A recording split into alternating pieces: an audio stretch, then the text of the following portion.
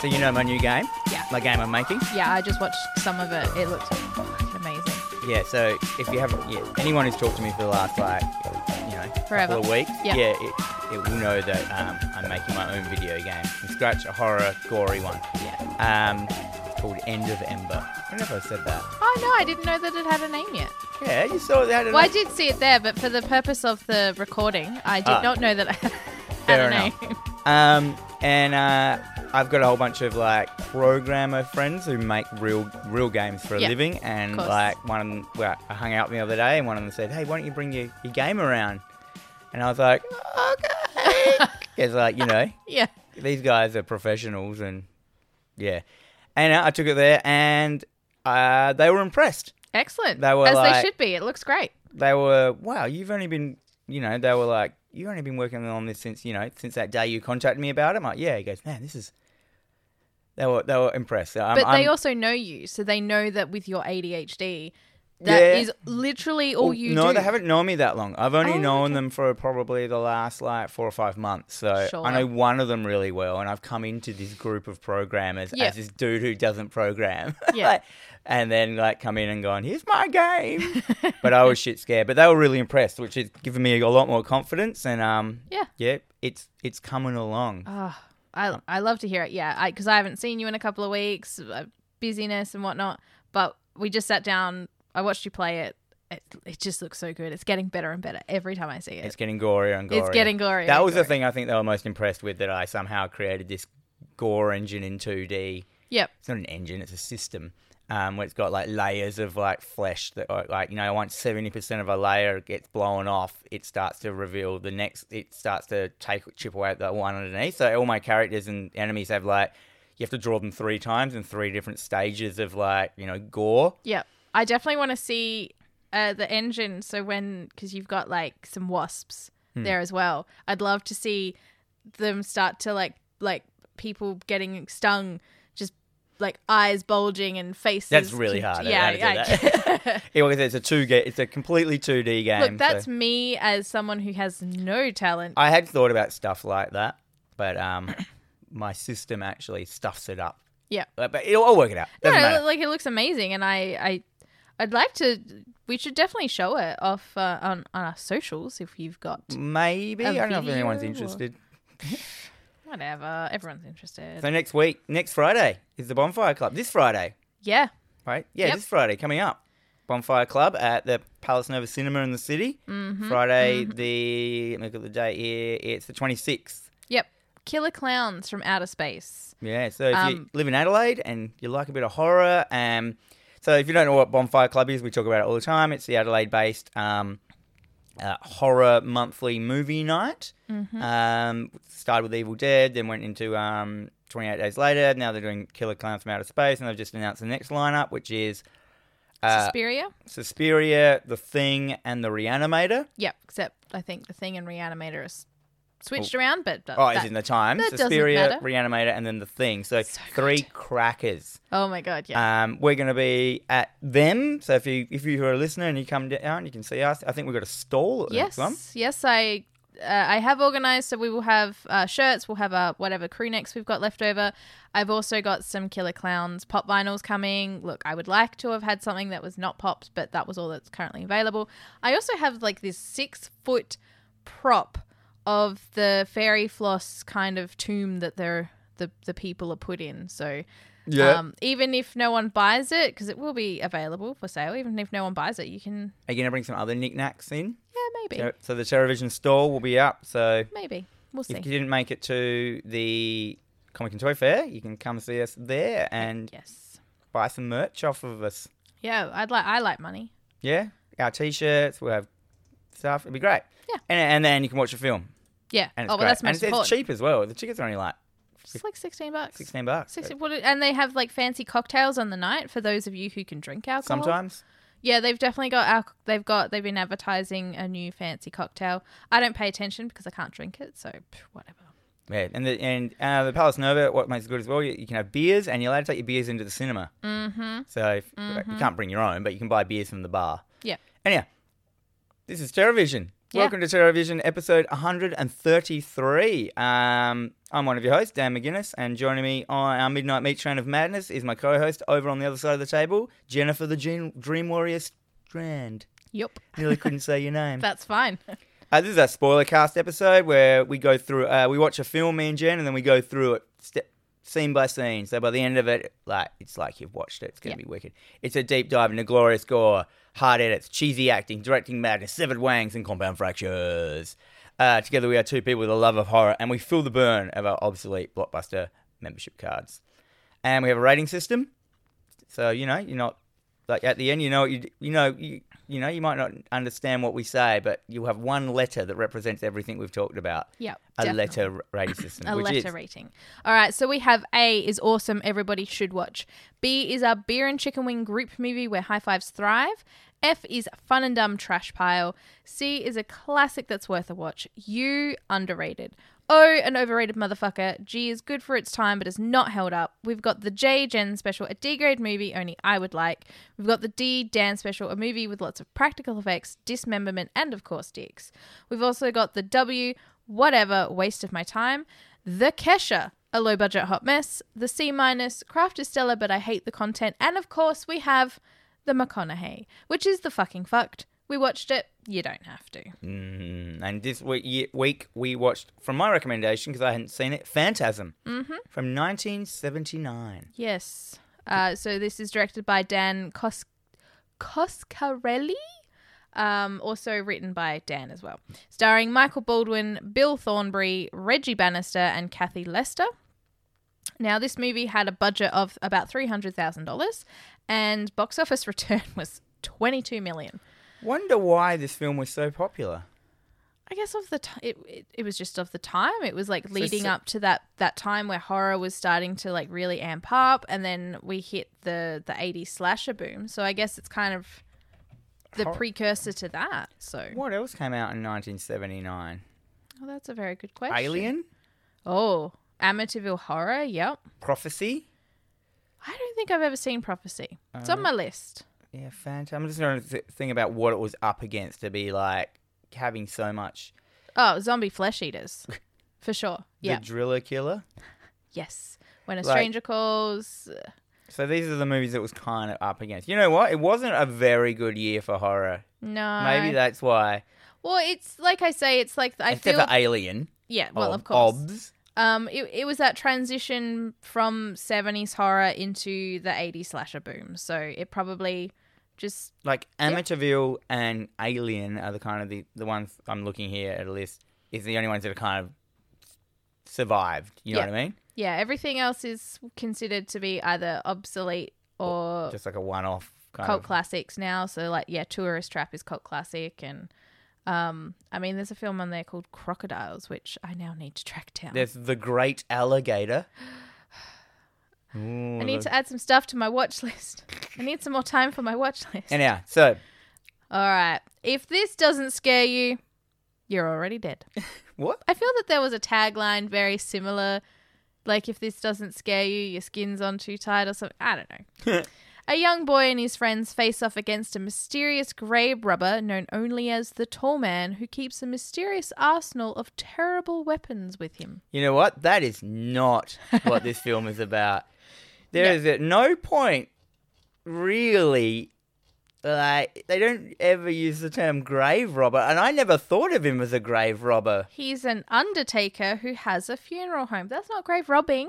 I mean... Because I don't think he buries them. Well, no. You can't rob it if it's not in the ground. You can't rob it if it never gets there. You can't rob it if it's not like...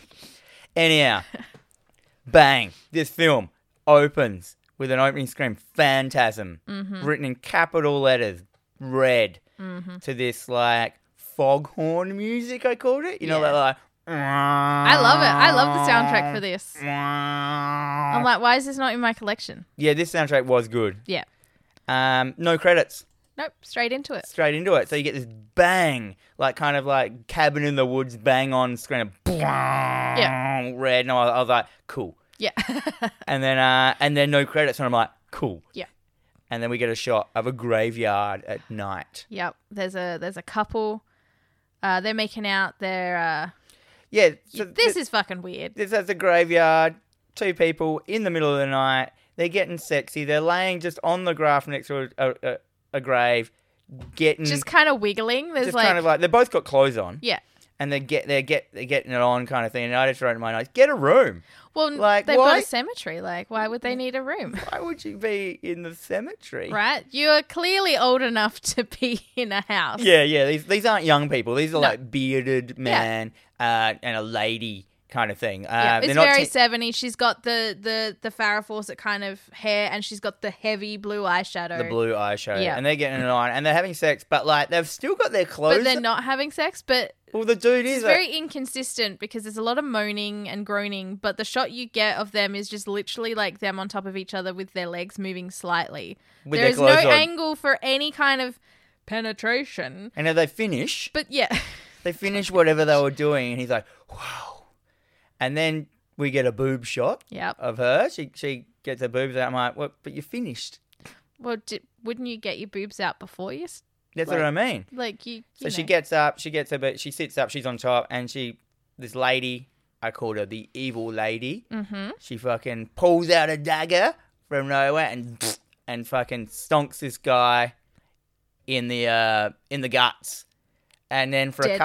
a couple of, it shows her face looking all like, and for a couple of frames, she turns like, it just flickers between her and an old man, Yeah. and I'm like, okay, so no explanation. No, that's fine because we cut to. But it's not like they superimpose the old man in there. It's just a shot of this Yes. guy back to her, like a couple of frames. And I'm like, okay, cool. We cut to the next day. It's Yeah. daytime.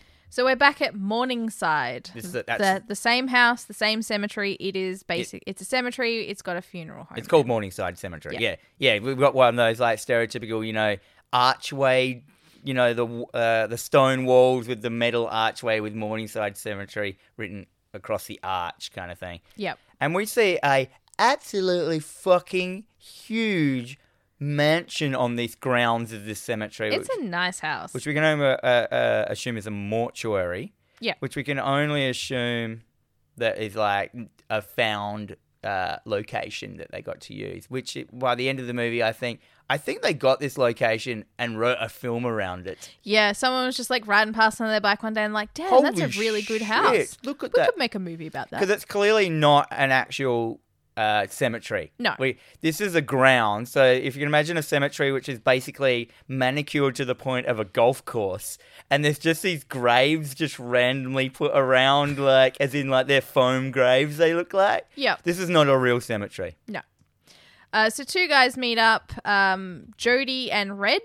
Yeah, they just walk in. We got a shot of the house, and they just walk in from each side of the shot and start talking to each other. Yep. Jody and Reg. Jody's young. He's like that David Hasselhoff. Well, no. Okay, so Well, he's not. I I didn't know how young he was. the whole note-taking process of this for me, Did you write a teen? I kept calling the Hasselhoff guy Reggie because that's No, Reg is the guy. Reggie's the guy with the long hair because I could have sworn So they got the names wrong, but it's no. probably just me. Jody is kind of he would be like mid 27. Yeah, he's Got his blonde locks. He kind of looks like like a young Hasselhoff kind of. a bit of a sex symbol. Yeah, he wears like a cool jacket and stuff like that. Reg, on the other hand, is short and balding, and the hair he does have, he's got in a ponytail at the back. He is also Reg's the local ice cream man. Yeah, why not? So these are the 2 characters. Well, I think they're brothers. No, they're just friends. Are you sure? Because they Yes. said like, oh, what hell of a way like to end a trio. Yeah, because so they were there for the funeral for Tommy, who was the guy that was boning the girl who At the got start. killed. Yep. So they're like bros for life kind of I thought they deal. were brothers. I thought everyone was related in this film. Yeah, well, I mean, they could have been. Who knows? It's a small town. Yeah, that's right. So they basically explained that Tommy had killed himself, and that's why they were there at the funeral. Yeah, and I'm like, it's a sad way to go. whoa. Back. Tommy committed suicide by stabbing himself in the stomach multiple times. Yep, that's how it's done. It's set in a time when, look, he's been stabbed in the stomach, must have killed himself. That's like me coming in with like a bullet hole in my back. I'm like, oh, he must have shot himself in the back. Yep. He killed himself.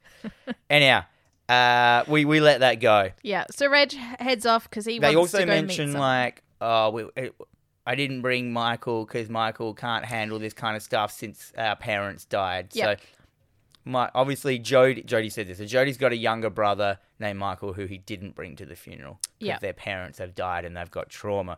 I wrote here Jody is like, if you can imagine it, he looks like a camp counselor. Yeah. Like, if you're going to like think of Friday the 13th and a camp counselor man, he looks like that with that kind of longish, not long hair, but it's kind of that like... It's that very 70s. It's look, kind of like... wavy and it's got fringe and... Yeah. Yeah, he's just the young... He's got a mousy brown hair. Yep. It's great. So he heads off and we get this next scene is some kid riding a dirt bike through the cemetery. He's having a, he's me. Bike conks out and then he's like, okay, get it started again. But then he realizes that there's something in the cemetery. We get a couple Why would you be riding a dirt bike through That to me just feels very inappropriate. There are so many scenes in this film that don't make sense. Oh my God, yes. It's so good. So yeah, so it just cuts to this kid like riding his dirt bike through a fucking cemetery. Yep. So he notices there's And a a couple of concert. things like running behind gravestones. So there's something else there with him. We don't see what it Yeah, is. we get this like He kind of doesn't really kind of investigate. Munchies vibe. Remember Munchies? We get this like, he just stops. He's tinkering with his bike and he hears a little, and then he looks and you see this just a quick shot of something moving behind we've missed it, but it's clearly like not an animal because it's like upright and small. So you got this like, because I had no idea what this film's about. I came into this film knowing only one thing: the round balls, the silver balls that are in this film, and I've always been interested in them, and they look interesting. And so I was like, what the fuck is that? Why is that in this film? It's the daytime. And all right, Sure. cool. And then we also cut to Jody. He's now in the funeral home or the morgue or whatever. So he's now in a mausoleum. That's in the funeral home as well, though. Yeah. Yeah, so it's like a mausoleum is where you So keep this like, is the like a- drawers of the bodies. Yeah. Yeah, it's like the tombs where you lay your family to rest kind of deal. Like Yeah, and this is It's very unconventional that a mausoleum will be part of the funeral parlor. it seems a little weird. 'Cause Maybe mausoleums are maybe usually- it's a slightly different location in the cemetery, not at the house. Yeah. But he was going towards the. I don't No, know. it's in the house. It's definitely in the house because they go into the house Yeah. and they go through. And this house, I reckon this is why they use it. I'm assume this is the interior of the actual house. It is completely white marble with like black flecks running through it. So white and black marble. Every wall is white and black marble. All the pillars are white and black marble. The ground is white. Yeah. The ceiling is white. Yeah. All the morgue drawers or the mortuaries are white marble. And I'm like, what fucking location is I'm this? like, who's cleaning that? Is it real? I was like, is that a real place or is that just like a weird fake marble? No, because they wouldn't have done that. No, it might be a real place. Once again, I think this is the actual interior of that house, and since they found this location, and they're like, "Fuck yeah, Yeah, this is great. This is perfect. This is what we want. yeah." It's weird, but we are getting some really cool shots because this Yes. place is symmetrical.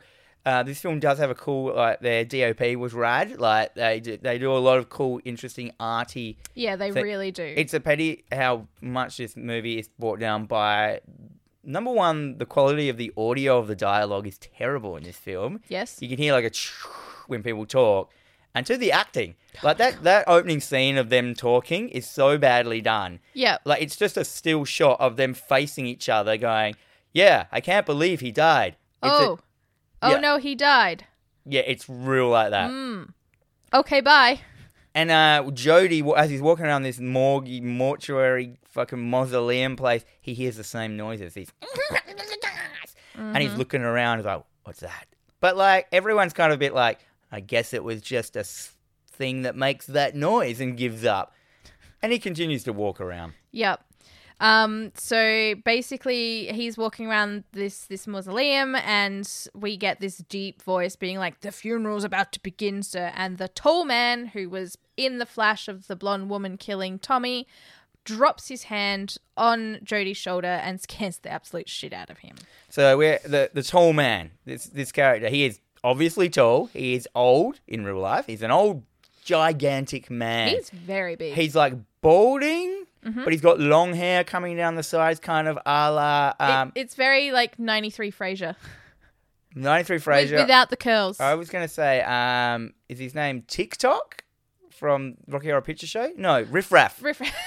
Fucking TikTok. Yeah, he's very Riff Raff. Raffy, but he's got this like kind of Judge Dredd mouth. It's always like, yeah. And he's huge, and he's in a suit, and this character is probably the best cast, like, yes. Oh my God, of this dude ever. This dude is like... And I'd seen this guy before. He's I assume iconic. he's in all of them. He is like the Robert Englund of this franchise. Yes, yeah. I think he's in all of the films up until his death, basically. So, because this is also a pretty big franchise. And we get because Jodie also. We mentioned he stopped at Pearson's grave, like his mortuary thing. So he stopped at his parents' grave. Yeah, I wrote, that must have been the guy that died. I didn't realize his name was Pearson. Yep. They don't get into that. Why would they tell us that? So yeah, Jodie stops at his parents' grave, which is in this mausoleum, which is in the thing, so anyone can just go visit it. It's weird. And just goes like, this is shit. Yep. So back outside, Mike, who is the young dirt bike kid, Michael, yeah. Which he is at this stage. He is dressed in triple denim. Oh, he's got the Canadian tuxedo, my friend. He has. He's in denim jeans, a denim jacket, and a denim shirt at this stage on his motorbike. And as he said, we said this out of order. This is where the motorbike conks out. Yeah. The motorbike conks out. You see some movement and thing. That's fine. So he basically, now that his bike's not working, he starts spying. He's got binoculars with him, and he starts spying through the hedges and watches as all of these people, including his brother, pull out the coffin from the hearse. Yeah, so the funeral is an outdoor funeral. Yeah, I don't know why the coffin would be in a hearse because they're at the funeral home. I guess they had to drive it down to where they were going to bury him, right? Maybe you're right, yeah. Because otherwise that's walking too far with a coffin. That shit's heavy. That is true. But it is, number one, none of this stuff is explained. No. So this kid has just come into it. We don't know this is Michael. No. So this kid rides onto the grounds on a motorbike conks out, just gets out binoculars, hides under a tree, and starts watching a funeral from a distance with binoculars. And I'm like, what? Mm-hmm. Like, this is where this film really flattens out. It just goes like, you just have to assume that that's that person. Like the guy coming forward to the grave that said Pearson, I didn't know that was his parents. I thought that was the grave of the guy that died. Yeah, that they're at the funeral home. It could have very well it doesn't make any sense. You don't know why there's all these like drawers. So there's a lot of, maybe it's because I haven't been to many funeral homes. I did watch 6 Feet Under, so I assume I know something. Anyhow, whilst kind of like, and there's still kind of like animal noises where you're hearing the kid's looking around every now and then away from his binoculars and stuff like that. And we see Jodie and Reggie and about 4 other dudes get this coffin out of the back of the hearse and carry it very awkwardly because it looks fucking heavy. It's a giant mahogany fucking... Rich mahogany. If anything's wood, have you noticed I just call it mahogany? Yeah, that's like fine. Every bit of wood I ever mention is mahogany. They get the giant mahogany coffin out and they like... and they take it down to the thing whilst this kid is just spying on them. And I'm like, who cares? Why would a kid spy on... Yep. Like, I didn't even piece together that this was Michael, the kid that they didn't want to bring to the funeral, because I didn't know how old Michael is. No, he looks like Jan Brady. Not Jan Brady. Who's the middle Brady? No, it is Jan. No. I don't know. Yeah, Jan Brady. He looks like Jan Brady. Yeah. Weirds me out. So the funeral basically just ends. Yep. And Mike is still in the bushes watching, but he watches now as the tall man... Because everyone's left now. Yep. Instantly, their head just... This is seriously, they just disappeared. Yeah, they're gone. It's like you see him carrying out the coffin. It cuts back to the kid looking through the binoculars. He hears a sound, like, one of those like animal sounds. Looks around, goes back to looking in the binoculars, and the funeral's over. That's how quick funerals are. I wish. But he watches as the tall man walks up to the coffin And he bends down, he picks it up single-handedly like it's nothing. Like it's the foam that it is. Not made out of mahogany. And it's the foam that it is. And he just puts it back in the hearse. That's it. So then we cut to Mike. He's now walking down a street, and he walks up a driveway, and then he walks up to this house. This house is very overgrown. It looks little bit disheveled. He knocks on the door, and he is immediately greeted by a girl. We don't know who this girl is, but he asks to speak to the grandmother. This girl, like, is she the girl in it later when they go to the antique store? No. Which would have made a bit of sense. So this young girl answers, the door. She has a star tattooed under her right hand eye. Yeah. She's young. She looked like a girl that would have been hanging out with the Manson. 100%. Like 100%. What were they called? Yeah, like straight blonde hair, that kind of vibe. Yeah. And he's like, the girl answers the door, and she's like, "Oh, hi, Michael. This is the first time you hear his name. This is Michael." And you're like, "Oh, that's the kid that they were talking about at the start." And Michael's like, "Is your grandma home?" And she goes, "Yeah, come through this way." And I'm like, "Okay, kid's going to visit some grandma. That makes sense. Someone else's grandma." Yep. So we are led into a room. It's dark. There's candles everywhere. It's fucking heaps of candles. It is basically, she is this grandmother who is in a wheelchair. She is dressed completely in black. She's full black glasses. She's like I don't know if it's a racial term I can use anymore. It's like she's a gypsy. We're not allowed to use gypsy, but she'd be a medium. Medium. She's a spiritual medium, basically. But at the time, they made her up to look like that. Yeah, kind of thing. Yeah. And we, he's like, she rolls her over. She doesn't roll. No, she speaks telepathically through the girl. Yeah. And the grandma has a tattoo star of a tattoo in her forehead, in like where like the bindi spot. See, I thought that was like a bullet. It looked like a bullet hole. No, that was like her. So the girl's got it under her eye. So they're linked. Oh. Somehow. So the grandma just sits there and says nothing and stares. And you get that vibe. And I like that vibe, like the old... Like, there's a couple of things where, only their daughters or their relations can speak to them. Yeah. They can hear them. There was something recently we watched that was in. I can't remember. He basically starts... he sits down. It's like he's there for a reading. Yeah, so he's obviously, as we know, his parents have just died not too long ago, so he's probably going to this medium to sort of deal with his parents or try and get in contact with his parents in the next life. So he starts talking about how he is scared that his brother is going to leave him. He goes, "I just know. I've got these feelings that I know that Jodie's leaving." Yeah. And I think we cut to pictures of Jodie. There's these weird, like, cutaways in this that are hard to... Yeah, it's very inconsistent because, it does cut away. It cuts to a really sweet car just, like, speeding down the street and just, like... pulling into a driveway. It's basically Michael telling his story to this medium lady. Yeah. But at the same time, it's cutting back and forward, introducing the stuff that's happening next. Yeah. So it's like a film technique that they're trying to do. So it's a shot of Jodie and Michael driving down the street in Jodie's fucking black muscle car. Mm-hmm. He's got this, like, I don't know what it is. I asked my parents. They said it's like, well, it's just an American muscle car. Like it's a panty dropper. Yeah, a T-Bird or a Trans. It's not a Trans Am. No. But it's black and it's one of those kind of cars. Yeah. And so they're in that and speeding home. Yeah. Whilst he's overlaid voiceover him telling his woes. Yeah. So the car pulls up in this driveway. Both Mike and Jodie get out of the car and they pop the hood. Mike's looking in. He's like, "Oh, I think but there's a problem with this." But we're still, at the same time, there's still this other scene is happening that's in the future. Yes. I mean, in the past that it's going to cut back to as well. So it's weird. Yeah. It's got some weird editing storytelling in it. Yeah, because then some fucking no-name guy, Toby. Rando Toby arrives. Rando guy rocks up. He's been in town he's also in town for the funeral, despite the fact that neither of them saw each other at the funeral. Yeah. And he's basically, him and Jodie start talking and Jodie's telling him, he's like, "Oh, the parents, probably just going to dump my brother on the aunt and uncle or grandparents or something." Yeah, I don't know how to tell him that I'm leaving, but yeah. Michael already knows. He does. He's suspicious. He's not suspicious.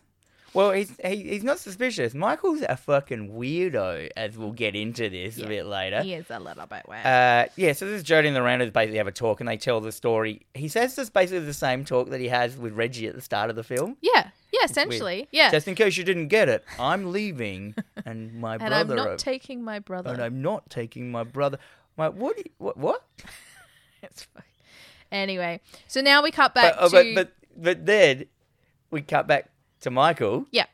Still telling his story. Yeah. And he's like, no, yeah. Yeah, so it cuts back to him now. No. There's a flashback within that flashback. So Jody's talking to this rando, and he says, yeah, I'm going to kind of leave. And he goes, but Michael, he follows me around everywhere. It's like he knows what I'm thinking. And within this flashback, we get to another flashback of Jody riding a child's bike down the street in his denim jacket. You realize he has a muscle car. Yeah. But for some reason, he's like, so this is just to show that his brother Mike follows him. Jody's walking down the street, riding his bike down the street towards the camera, like, do-do-do-do-do, and we can see in the background, like, Michael running after him, hiding behind trees, and like, but I'm like, how old is Jody? Why is he riding a child's bike? Maybe just to show, and it was like, and as an example, look, even when I ride a child's bike down the street, instead of driving my adult muscle car, my younger brother follows me. It was such a weird scene. Yeah, it was very unnecessary. There is a lot of unnecessarily long and pointless scenes in this. Oh, yeah, it's rad. So then... Yeah, then we cut back to the medium. So the grandmother through the granddaughter is reassuring Mike to not be afraid. Like, you know... and then Mike starts talking about what he had seen at the cemetery. Yeah, he basically tells... We get a slightly longer scene where he does get the dirt bike going. He rides past the tall man. No, he doesn't get the dirt bike going. He just gets on it. He's riding. Yeah. But he's also in different clothes now, Michael. Like, I noticed he's not in his denim outfit anymore. Yeah, he's got a flannel on. Yeah. So we basically just get a flashback to the same thing and Michael then gets on his bike and bails, and then the tall man kind of, this is a bit we didn't see before, he like hears the motorbike and he goes, he looks up and he looks over at Michael on the motorbike, cruising through his fucking cemetery, and the tall man looks at him with intent, and suddenly Michael just flips forward off the bike, giving the impression that the tall man has ESP powers. Yeah, it's a very creepy Carrie moment. Which are never brought up again in the film. Yep. So we're like, okay. But then the grandmother decides that she wants to play a game. So we cut back now. We're out of that flashback. Yeah. We cut back to the grandma. And then a box just appears on the table. Mike's like, it materializes. What the hell is this? Like, seriously, we see the shot. It materializes in. Yeah. And Michael's like, how did you do that? Like, just put your hand in it. He's like, okay. He sticks his hand in it and it starts to hurt. And he's like, grabs him. Oh my God. And he's like, no. And they're like, just calm down. Don't be afraid. Just calm down. Yeah, the girl just keeps looking at him going, don't fear, Michael. Don't fear. And he's like, oh. And then he's like, don't fear, Michael. And he goes, oh, maybe I shouldn't fear. He's like, I get it. And he calms down. Stop fearing. And as soon as he calms down, his hand is released and it was never hurt. It's all in his head. And then she's like, it was all in your mind, Michael. The pain's in your mind. And I'm like, okay, that's going to come back later. There's so much foreshadowing in this film that I feel like they had all these ideas that they couldn't follow through with. I just want them to make a film called Foreshadowing, and it's just nothing but foreshadowing. And nothing actually happens. Oh, it's just called Red Herring. The Red Herring, the musical. So he drops his cash on the box. Both dematerialize. He pays them. At this point, I didn't know he was like paying for it. Yeah. I thought he was just like the kid who has his grandma friend that helped him out. No, he was there as a paying customer. He's a paying customer. He walks out and then the grandma starts laughing. Yeah. As if she's ripped him off. As if it was all bullshit. Like this dumb fucking joke. Just because I can make a box materialize out of nowhere. Yeah, I don't know why the laugh was in it. Like, she's like... as if it was like... It wasn't supposed to be like... he's got trouble ahead. Yeah, maybe. I'm like, you're a cunt. Or was it I just ripped him off? But you couldn't have ripped him off because we showed you did magic. You had powers. You're not a fake. Yeah, I don't know what that was. No, that's fine. Anyhow, we cut to Reggie, as they call him, rocking up at Michael and Jodie's house in an ice cream truck. Yeah. This is the first time we're introduced to the fact that he's a fucking ice cream man. I was also still at this point, despite the fact that the ice cream truck says Reggie's Ice Cream. It did not, in fact, register with me because I was still thinking that Jodie was Reggie at this point. I'm like, oh, so does this Jodie guy work for Reggie's Ice Cream? No, I'm a dickhead. Can't believe you got the name. Right, that's my thing of getting the names mixed up. Yeah, Reggie rocks up. He's in like that stereotypical, I suppose it is the 70s. Yeah. That ice cream man look, the white suit with the hat and stuff like that. His van is like not a van like we say, an ice cream truck. It's like a ute, a cased-in ute. Yeah. So it's like a cold ute, and one of those old school ones. So you'd have to. I don't know if he's an ice cream delivery guy. I don't think he's an ice cream van. He's not. He doesn't give it to kids. He's a guy who delivers ice creams that he makes to shops. Yeah. Yeah. So it's very confusing. It has no relevance to the story whatsoever. It is never brought up that they really need. Apart from one scene where he floofs some Yeah. Which we'll get into, but it's not worth No. Him being a whole fucking... I mean, dude has to make his pay. Look, we all got to make our living somehow. So basically, he and Jodie sit Goes down into the best scene in the film. They just start Do not glaze over this scene. No, let's Jodie really is pull sitting this there apart. on the porch of his house. He's got a bowler hat on. He has a bowler hat. Yeah. Yeah, I wrote that there for no reason. He's sitting there. He has an electric guitar. He has an amp on the porch, and he is playing a song. And He's I'm like, oh, I just made this up this morning, and it's really freaking good. On the front porch. Reggie sits down next to him, pulls a fucking guitar out of nowhere, and they just play an entire song. They play it, and they've never played it together before. It's like they've had months of rehearsal time. It's got singing. Yeah, there's some singing. They're singing, and I'm like, okay, cool. And it keeps going. Yep. It's the whole song, and I'm like... And then what? Jodie ends up... Just to make reference here, there's no need for this scene to be in here. They never come back to music ever again. No. Well, it foreshadows because Reggie pulls out one of those tuners. So it's one of those forked metal tuners that you like hit on something to like tune... Yeah. So he does that. Tuning fork. And he pings it, and he's tuning his guitar, and that's important. That is important to us. Because when we get to that, it still didn't seem like relevant. It really didn't, no. What are my notes? We cut back to the funeral home. Yeah. The girl is there, the evil girl. Yeah. So was it the evil girl or was it the Starface girl? I didn't pick this up because there was a brief scene where we saw a girl walking in. Yes, it's the Starface girl. Yeah. Yeah, she sorry. The Starface girl from the grandma has just rocked up at the funeral home now. Yep. And she opens the door. She walks in there. Yep. She looks around. I'm like, why is she there? Yep. So is it because like the kid told them about this guy that's strong and she's going to investigate it? Doesn't matter. She goes to some funny door, which just kind of looks like a door at this stage. Yes, it does. It's a door. Does it have exit on it? It's got something written on it? No, there's some like carvings above it, but I don't know. It does it. Hang on. She goes into the door. Yeah. And then we just get a shot from outside the house of the funeral parlor again, the same shot, with just her screaming over the top. End scene. Done.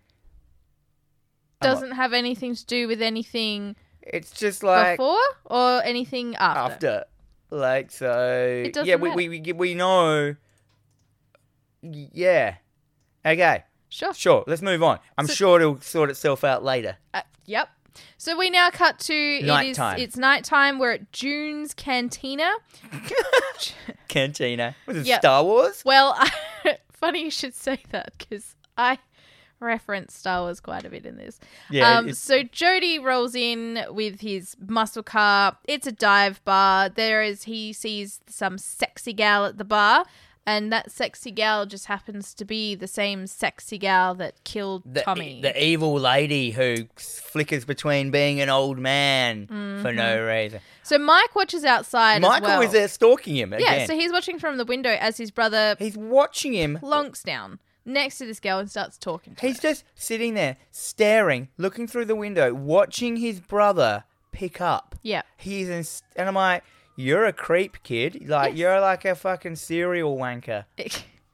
Literally 10 seconds later, Jody and the blonde leave together, and Mike, of course, follows. Fucking follows him. He's just like, oh, what's my brother doing? I gotta follow him, even though he's like clearly picked up a woman. And I don't think he realizes what picking up women is, because, you know, so he meets this girl at a bar, and he has a home. He has a home. And he takes this girl to fuck her at the cemetery. I think she leads him there. Maybe. But why doesn't matter. would she She's go to taking the him to cemetery? the graveyard once again. And we know what happens when she takes men to the graveyard. She gets all stabby. Anyhow, So Mike and follows. Jody's- He's still spying on them as well. it was Jody's plan to get all stabby Maybe. with his dick. Yes. So yeah, Michael's still following them. And it's weird because it's like, you know, we get the boob shot again, and they're clearly like getting a little hot and heavy. Some pants start to come We get a bare bum shot from Jody as well. We get a bare bum shot.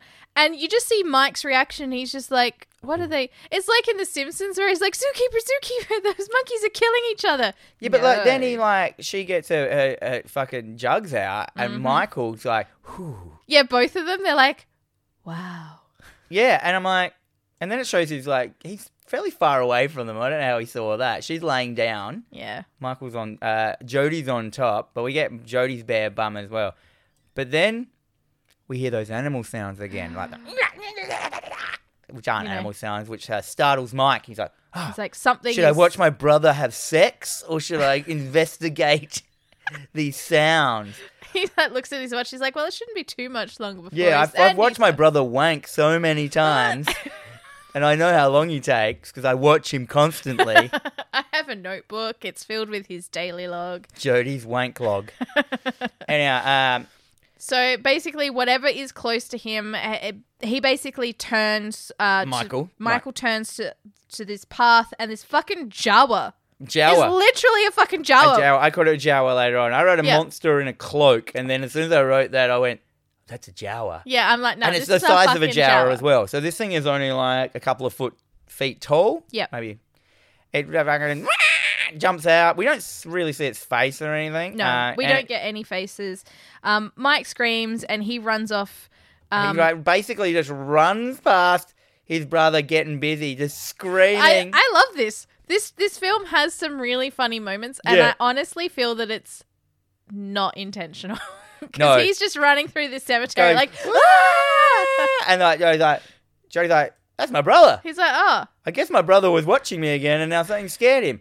Wait here. He's like, let me go check on him. I think there must be a problem. You think? You fucking dickhead. Your brother's got a problem. He watches your sex and wank and everything.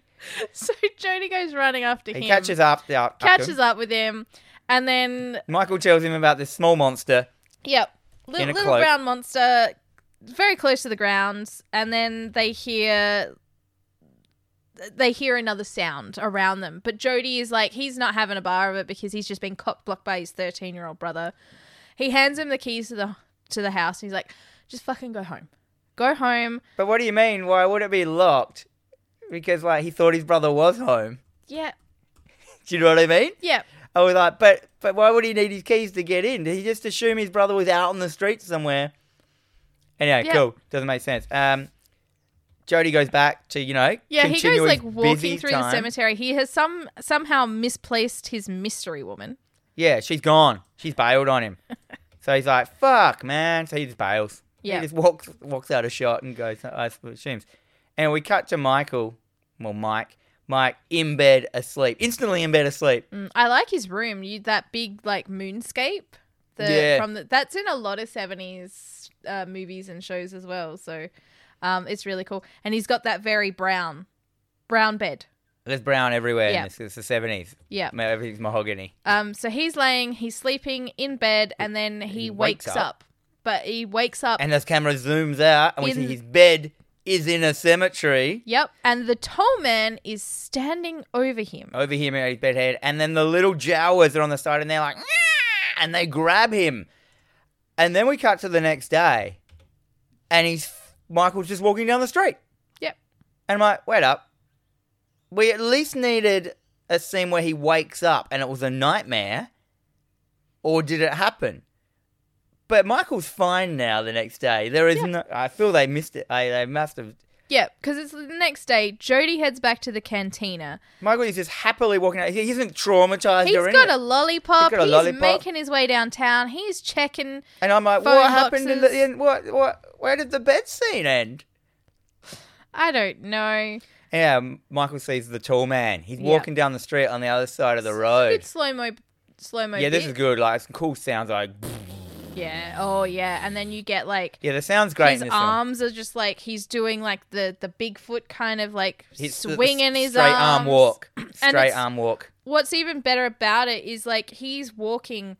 And as he's hitting, because like Reggie's ice cream van Reggie is just so happens to be there. He's delivering something. So he's opened the freezer. So then you get all of that kind of like dry ice fog come out. The freezer mist. Just as the tall man stops in front of it and then turns and looks towards at Michael. Mike. And he kind of just sniffs the air a bit. And we get this scene like cutting between Mike and the tall man. There's no sound, but there's like... As in, like, this is a fucking heavy moment, mate. And, then the tall man kind of wafts the cold air up into his nose and gets it all in his palate. Yeah. Like he's, like, sniffing foam at a restaurant. I taste boy. Yeah, as if he's, like... And I just thought, like, as if he's, like, because he's around funeral home and bodies in the freezer room. Yeah. And he likes that shit or some shit. Doesn't matter. It's not explained. Yeah. Ever. Because he turns and just keeps walking. He just turns in and just, slow motionally walks off. And Mike has probably shit his pants. Yeah. Mm-hmm. We cut to nighttime again. Jody's back at the bar. He's like, hey, bartender, did that babe come back? He's like, you couldn't land the deal with that one, could you? Maybe you're slipping in your old age. And the bartender's like, nah, she didn't. And that's the end of that scene. I don't know why. Doesn't matter. We cut back to the home. It is night. Mike is working on the muscle car. Wait, Michael is a 12-year-old kid that is working on a muscle car underneath. Well, his brother's car. I feel that we get the sense a little bit early on that Mike is a bit of a handyman, but I wouldn't trust him. Child. He's working on this car with a fucking hammer. He's working on the car with a hammer and a shifter. Not a shifter, a ratchet. Yeah. And but he's always just ratcheting He's like, bolt. with a hammer and a ratchet, I can't fail. Yeah. But the kid's like 12. No brother would let you. And what's he doing? Yeah. Why is he always just working on his brother's muscle car? He's like a slave, like obsessed with the car because the brother's obsessed with it. And I watch my brother get with girls in the back of it from a distance. That's a bit weird. Anyhow, he's under the car. It's up on a jack. Even though he could have probably gone under there without the jack. Like he's tiny. He's tiny little Jan Brady. And someone's out. He hears some noises. He hears the monster noises again, and suddenly the car starts shaking. Someone's shaking the car. Yep, they're in the car. Then the jack falls out and falls on him, but it doesn't hurt him. No, it doesn't. He's just like, I'm just slightly stuck under the car. Yeah, which is so strange because like the way it looks is he looks like he's being crushed under this car, but then when someone approaches, if the jack went down, the car's suspension would have lowered down and it would have crushed him. Yeah, even if it doesn't crush him when it's not, but it would have compressed. Yes, but he's fine. No, he's fine. He's tiny. So one of the Jawas approaches the car and he takes a swing with his hammer, but it's not a Jawa, it's Jody's foot. He hits Jody on the foot. Jody's like, ow! Good thing I'm wearing my 70s boots. That's true. He tries to explain to Jodie what has happened, and of course, a monster pushed the car over. Yep. Little Jawas came in. You know Jawas from Star Wars. They came in. They pushed the car. I got crushed. We're going to say as well that we never see these Jawas hardly at all. We hear them. Yeah. And you might see like a flash of the bottom of their little cloak going around a corner, but you don't see anything. No. And Jodie doesn't believe him. Yeah, so then we cut to Mike in his room later that night, and he is shoving a giant-ass hunting knife into his pants. I wrote a Bowie knife. It's a fucking Bowie knife. It's a giant Bowie knife that he's got a leg sheath. Yeah. Like, you know, a calf. Yeah. A shin sheath that you put under your pants, which I had as a kid. Really? I had a Bowie knife like that.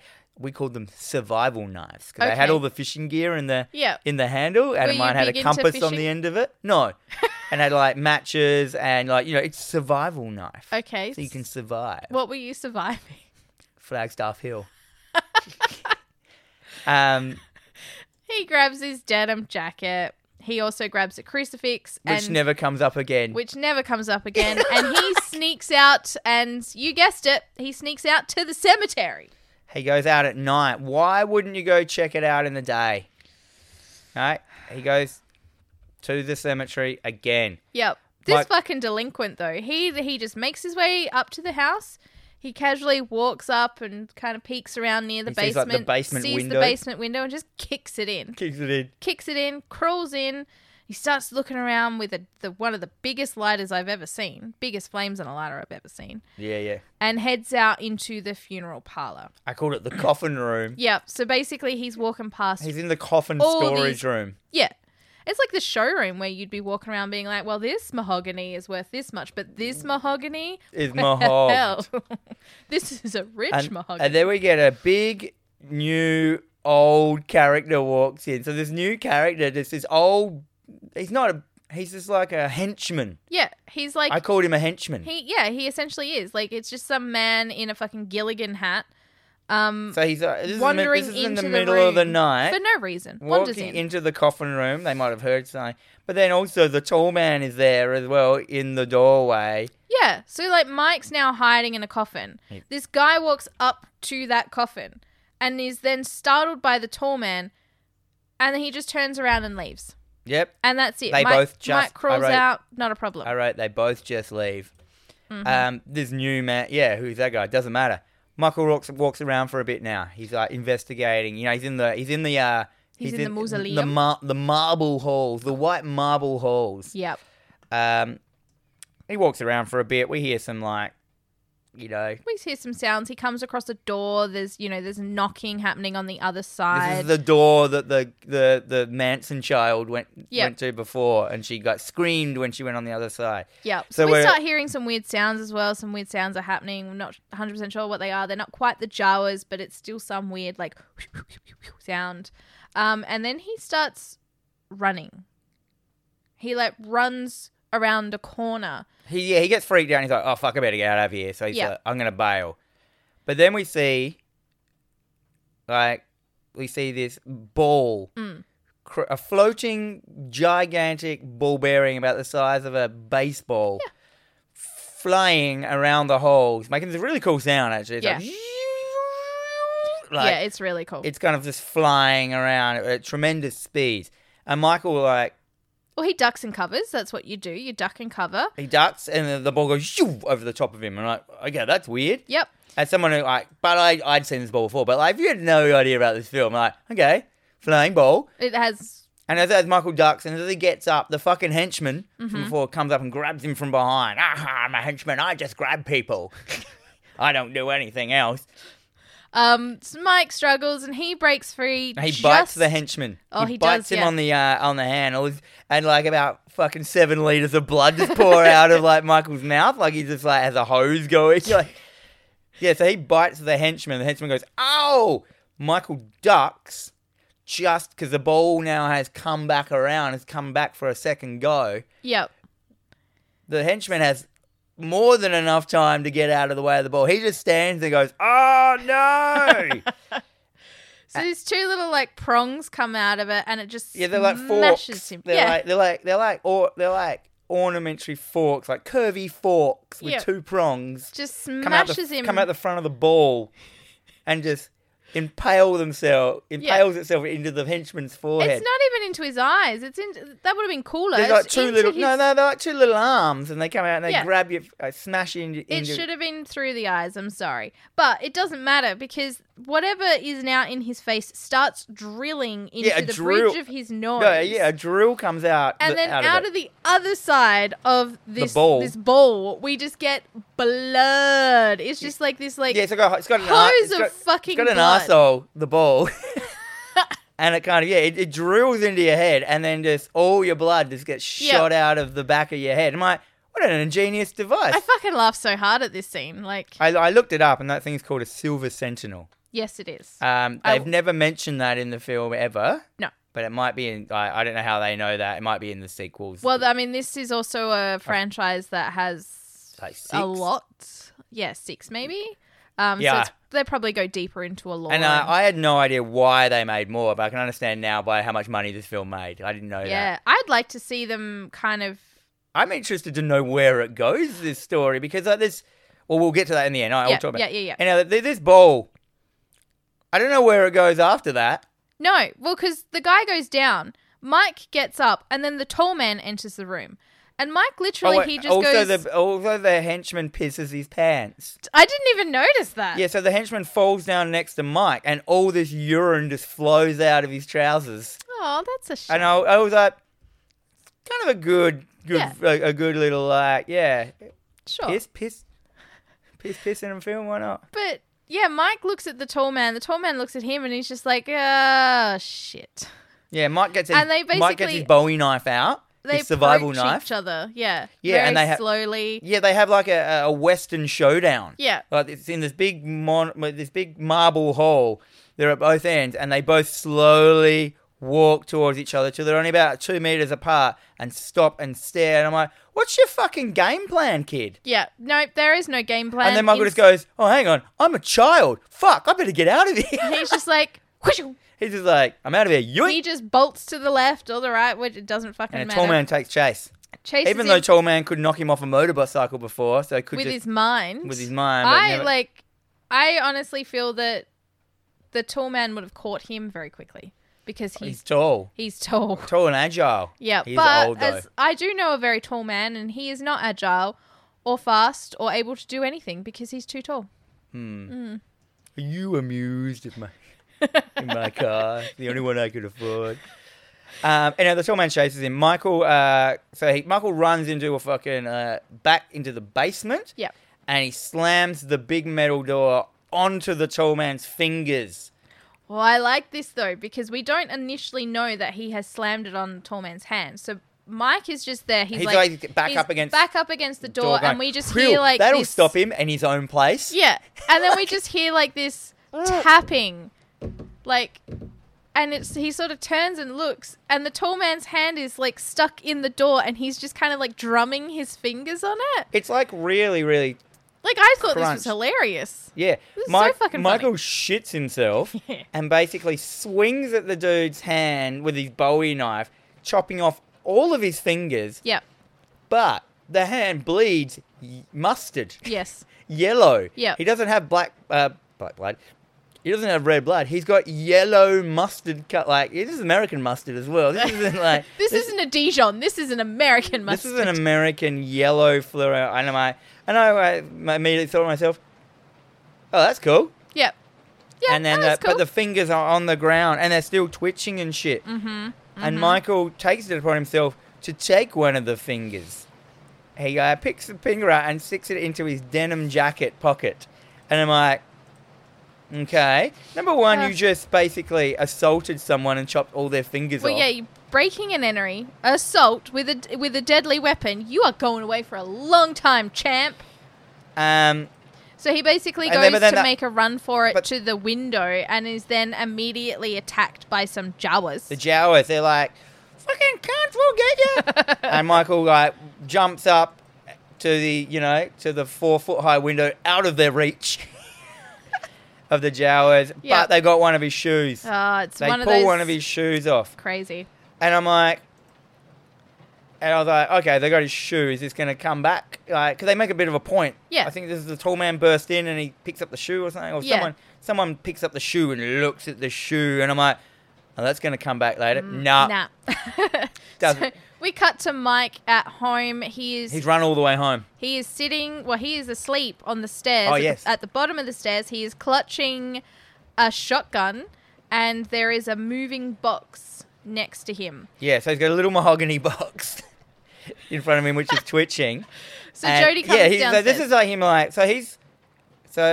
he's on the bottom of the stairs in one of those American houses where the stairs come down to the front door. So with he's obviously the shag carpeting as well. With the shag carpeting, with a brown shag carpeting, with a pump action shotgun. Yes. Because later on, he calls it "get the pump," the pump. But as soon as the shotgun was in it, I was more interested. Yeah, I was like, cool. There's a shotgun. So Jody comes downstairs, notices that Mike has been asleep on the stairs for however all night long, with the shotgun, and he wakes him up. No, he takes the shotgun off him. Oh, that's right. He takes the gun and angrily unloads it, looking at him, going, "Fuck, man!" He's like, "I know you know that I can do this fast because you see me do it at night." Oh shit! In the shower. Yeah, Jody can unload his shotgun every night, and Mike documents it in his the shotgun book. Anyhow, we cut to outside for some reason. So rather than having this conversation, Jody has woken up. Yeah. Michael. So they are now outside, and Jody's told the whole story off camera. Yeah. And but it's so good. It was like he wakes him up and he goes, "I got a story to tell you," and then it cuts to the next shot, and it's he goes, "And so you ran away."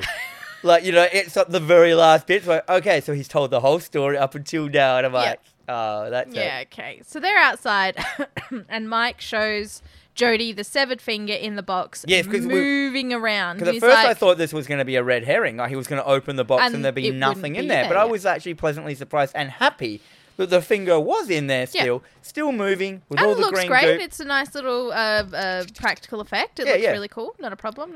And he sees the movie. So Jody sees the finger, closes the box, and goes, "Well, now I believe you." Yep. And wouldn't you have started by showing the finger? He kept that finger in the box the whole story and didn't show him. Yeah.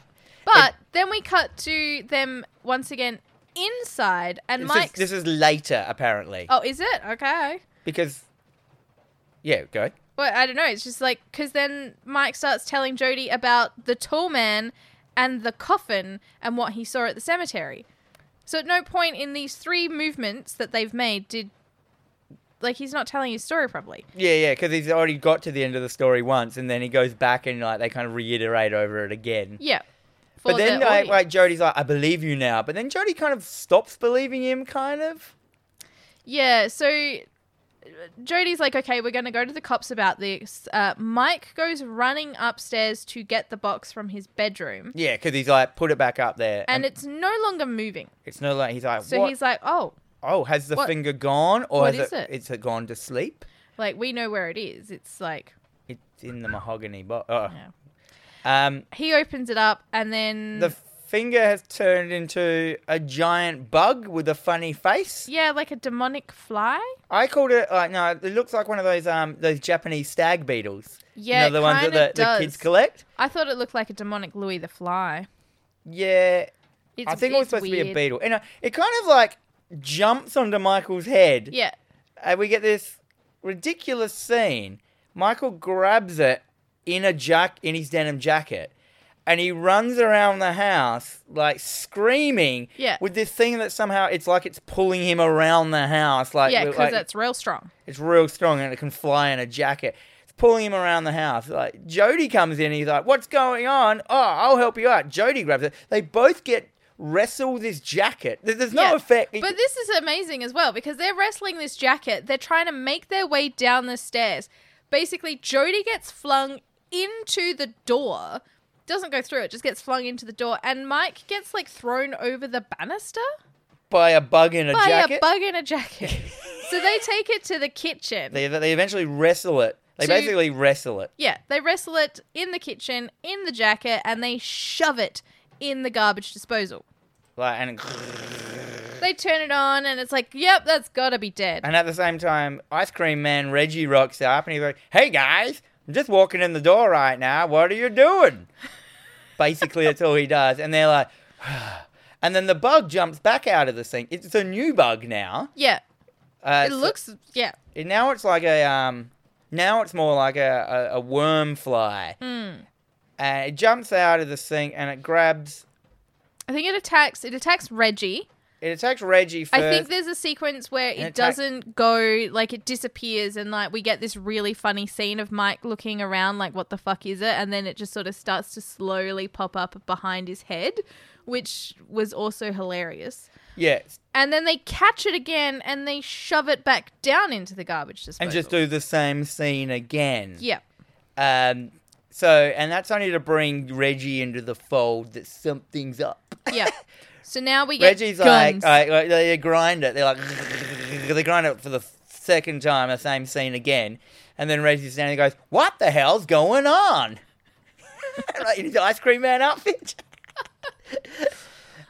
We hard cut to Jody giving Michael the shotgun now. Yep. Just going like, here's the shotgun. Yeah. And then, but he has a speech about like, you know, if you aim to kill, and if you shoot a man, you only point a gun at someone if you intend to shoot them. Yeah, that's right. And then it's like if you shoot at someone, the shot is to kill. And I'm like, this is no warning super shots. unsafe. I'm like, this is America. Jody also packs a fucking handgun into his strides. Like he just walks over to a mantle and there's just a fucking handgun. Oh, the whole fucking house looks like this. It's just like this one room. There's it's like the gun guns room. everywhere. Yeah, Jody packs a gun into his pants and he's like, I'm going to the funeral home. You stay here and don't follow me because you never follow me, do you? Yeah, we don't do that in this house. Even though he says that he follows him everywhere. Now, you're going to stay home. You're going to stay home with Reggie. So, Jody now has decided, this is now nighttime. Mm-hmm. Jody now has decided that he's going to go check out the funeral home at night. Yep. Why didn't you just go check it out in the day? He waited till night because this scene was in the daytime. Meanwhile, Mike's like, okay, so if you go this side and then if you go down this little way, there is a broken window that will get you into the basement. Don't ask me how I know this, but I know this, so just do that. So Jody goes down in through the basement again, and he's instantly attacked by a flying Jawa, which like jumps onto his back, and we get one of these amazing like running around a room with you holding a puppet on your back scene. Yep, which looks like a Sesame Street scene. If you know, we love. Yeah, we love it's that. wicked. Jody then unloads the handgun into the Jawa's face. Yeah, but did you see how he shot it as well? Like he he kind of I can't explain it in. He kind of holds the Jawa's face up and he like grabs the gun and then turns it in a direction that the camera can see the gun, but you wouldn't do. You wouldn't actually be able to physically pull the trigger.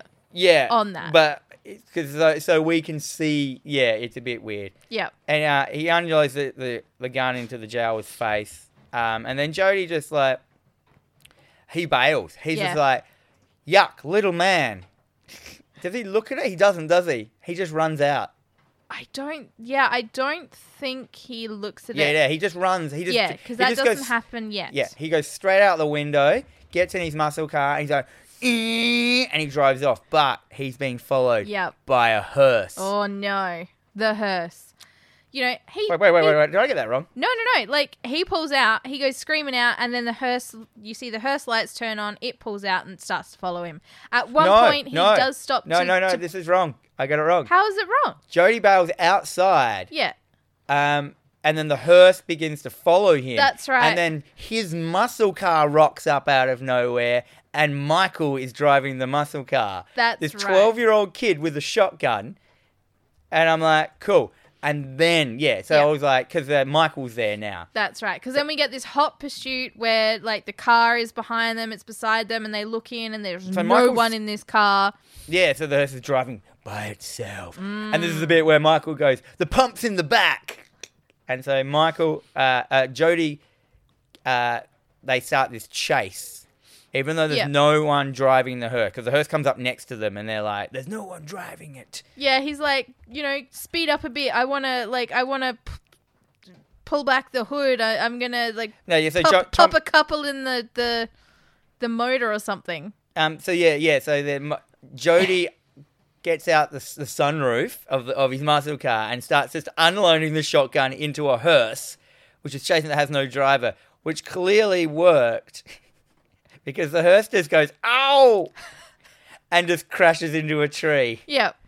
He stopped the hearse. Why didn't they just do that to Christina if they wanted it? So they pull over now. They get out of the car. They both... Did they pull over? They check.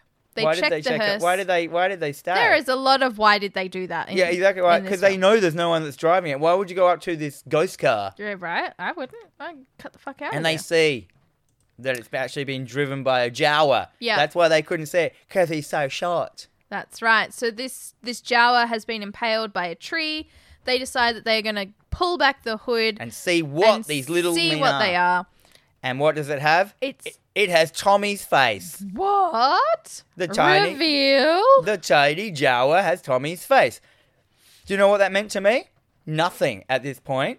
But they come into some reasoning pretty quickly. Yeah. So they call Reggie. Mm-hmm. And from a phone box. From a phone box, and he comes and picks them up. Yeah. Because they're like, they drop Michael off. This scene, Michael, we're going to drop you off at Sally's Antique Store, because that will be the safest place. A store and characters not mentioned until now. Yeah. This is in the middle of the night, and there's an antique store, and it's open. It's still open. Because it will be safe? Uh-huh. Okay. Sure. So he ends up looking around this antique store. This is Michael. So he's there now at the antique store. And there's Sally and another girl. I can't remember her I name. didn't catch their names at all. They were a couple that ran an antique store. I'm okay with that, honestly. I'm okay with that. But so it's just so weird that they've never mentioned this couple. What they should have done is said, I thought the antique store was the grandma's store. It could, because it would have made more sense because he hung out with the grandma. Yeah, no. And I thought Sally was the name of the grandma, and I went, that would have made sense because he would have gone. He probably knows, and I would have just assumed that Jody knows that he goes there and hangs out. You know what I mean? Nope. But no, it's just Sally. Couple of lesbian antique store. That's very stereotypical. Antique roadshowers. And Michael just starts walking around this antique store. You know what antique store has? Clues. It does. Oh, always got clues. Old thing. So he starts digging through some photos, some old photos, some antique photos, if you will, and these are real old photos. Yeah. We're talking about 1930s. I was going with the 1800s. 1800s. Yeah, real old. Real old. So he finds a picture. The day they invented photography. Literally that day. Yeah. So he finds a picture of the tall man from the 1800s, and he is sat upon outside the very same funeral home, sat upon a horse and carriage, which is obviously a carriage designed to be a hearse. And then the tall man in the picture turns towards Michael, and he shits his pants and demands to go home. I don't think he saw that. You don't think you saw that? Because it's like we get this shot of Michael holding the picture, and then they've just cropped out the picture and put a video in there. Yes. And it zooms in. It's just in case you can't see the profile of the tall man, let's turn it around. And the tall man slowly looks. But I think that was all in his imagination. Oh, because he doesn't freak out. He just looks at it and goes, "That's the tall man."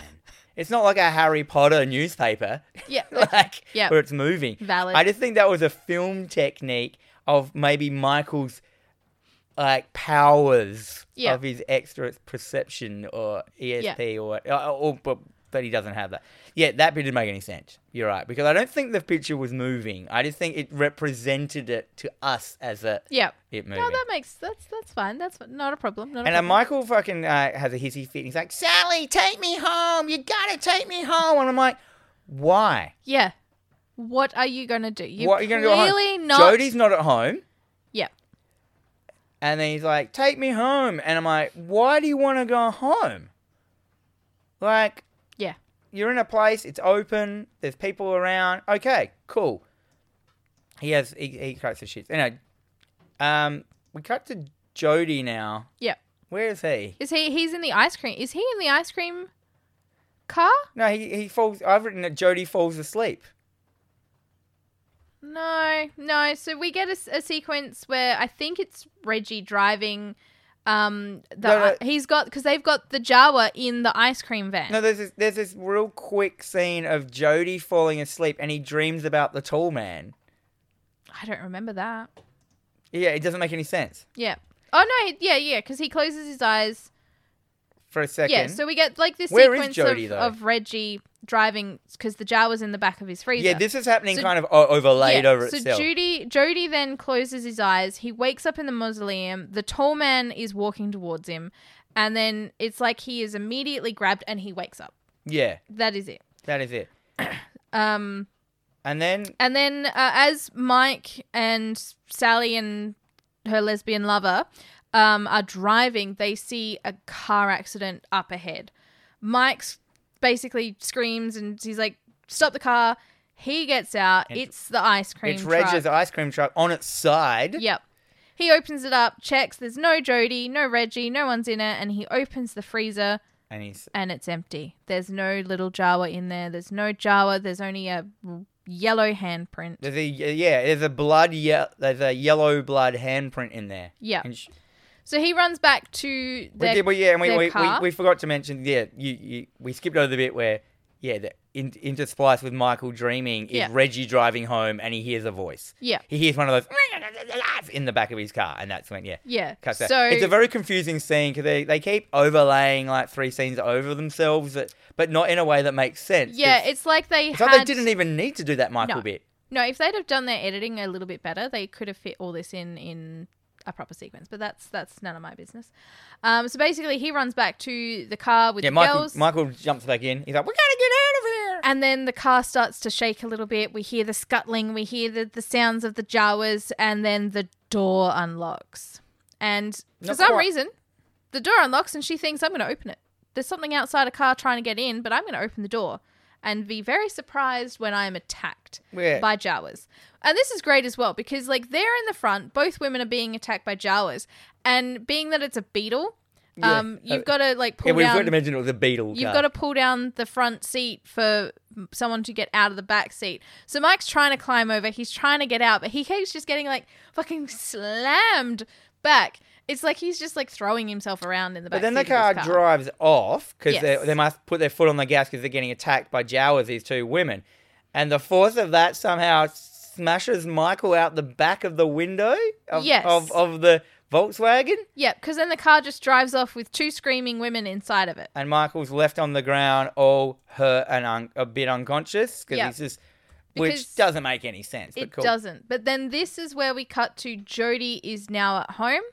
He is falling asleep. He wakes up.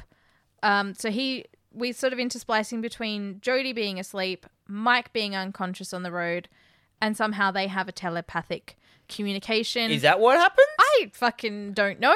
That's what I'm guessing. Because then Mike wakes up on the road and just goes like, he just stares. Yeah. And we've got this thing again, which kind of got the editing style of like when he saw the tall man in the road. He's got these like sounds, and I was like, and then at this point I said to myself, he should have stayed at the store. Yeah. He should have stayed at the antique store. Well, he's now put two lesbians in danger, and that's never those girls are dead now, we assume. So Michael gets up and he goes home. He should have just stayed at the shop. So he basically comes running in screaming like, "It got the girls, it got the girls." And then Jody... He also says that Reg is dead. Yeah. He says it got Sal and Susie. Oh, Sal and Susie. Sal and Susie are dead. They sound like a couple of lesbians. And they got Reg. I know why Reg is dead. As we've discovered, ice cream truck drivers are never dead. But Jody basically drags... As we know from Killer Clowns from Outer Space. Killer Clowns. Which you can watch this week at the Bonfire Club. Jody drags him upstairs. Yeah, he goes like... locks him in the bedroom. Mike's absolutely freaking out. He's like, angry. He's like, no, I can help you. Do not leave me. I don't want to be alone. Don't leave me alone. Jody locks the door. He like jams a screwdriver in there so Mike can't get out at all. He just locks it. He just locks it in the old school way. Mike has a bit of a cry. And Jody speeds off in his muscle car.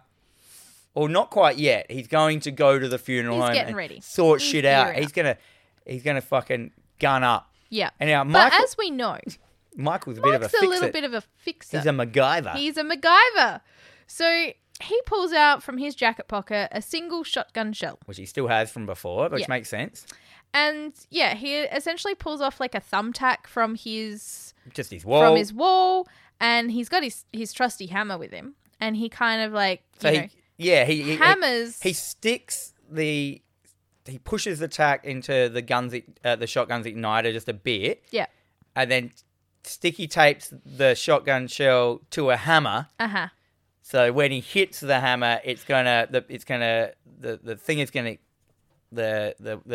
pin is gonna shoot the shotgun shell off. What that would do in real life is blow the hammer backwards out of your hand. Yeah.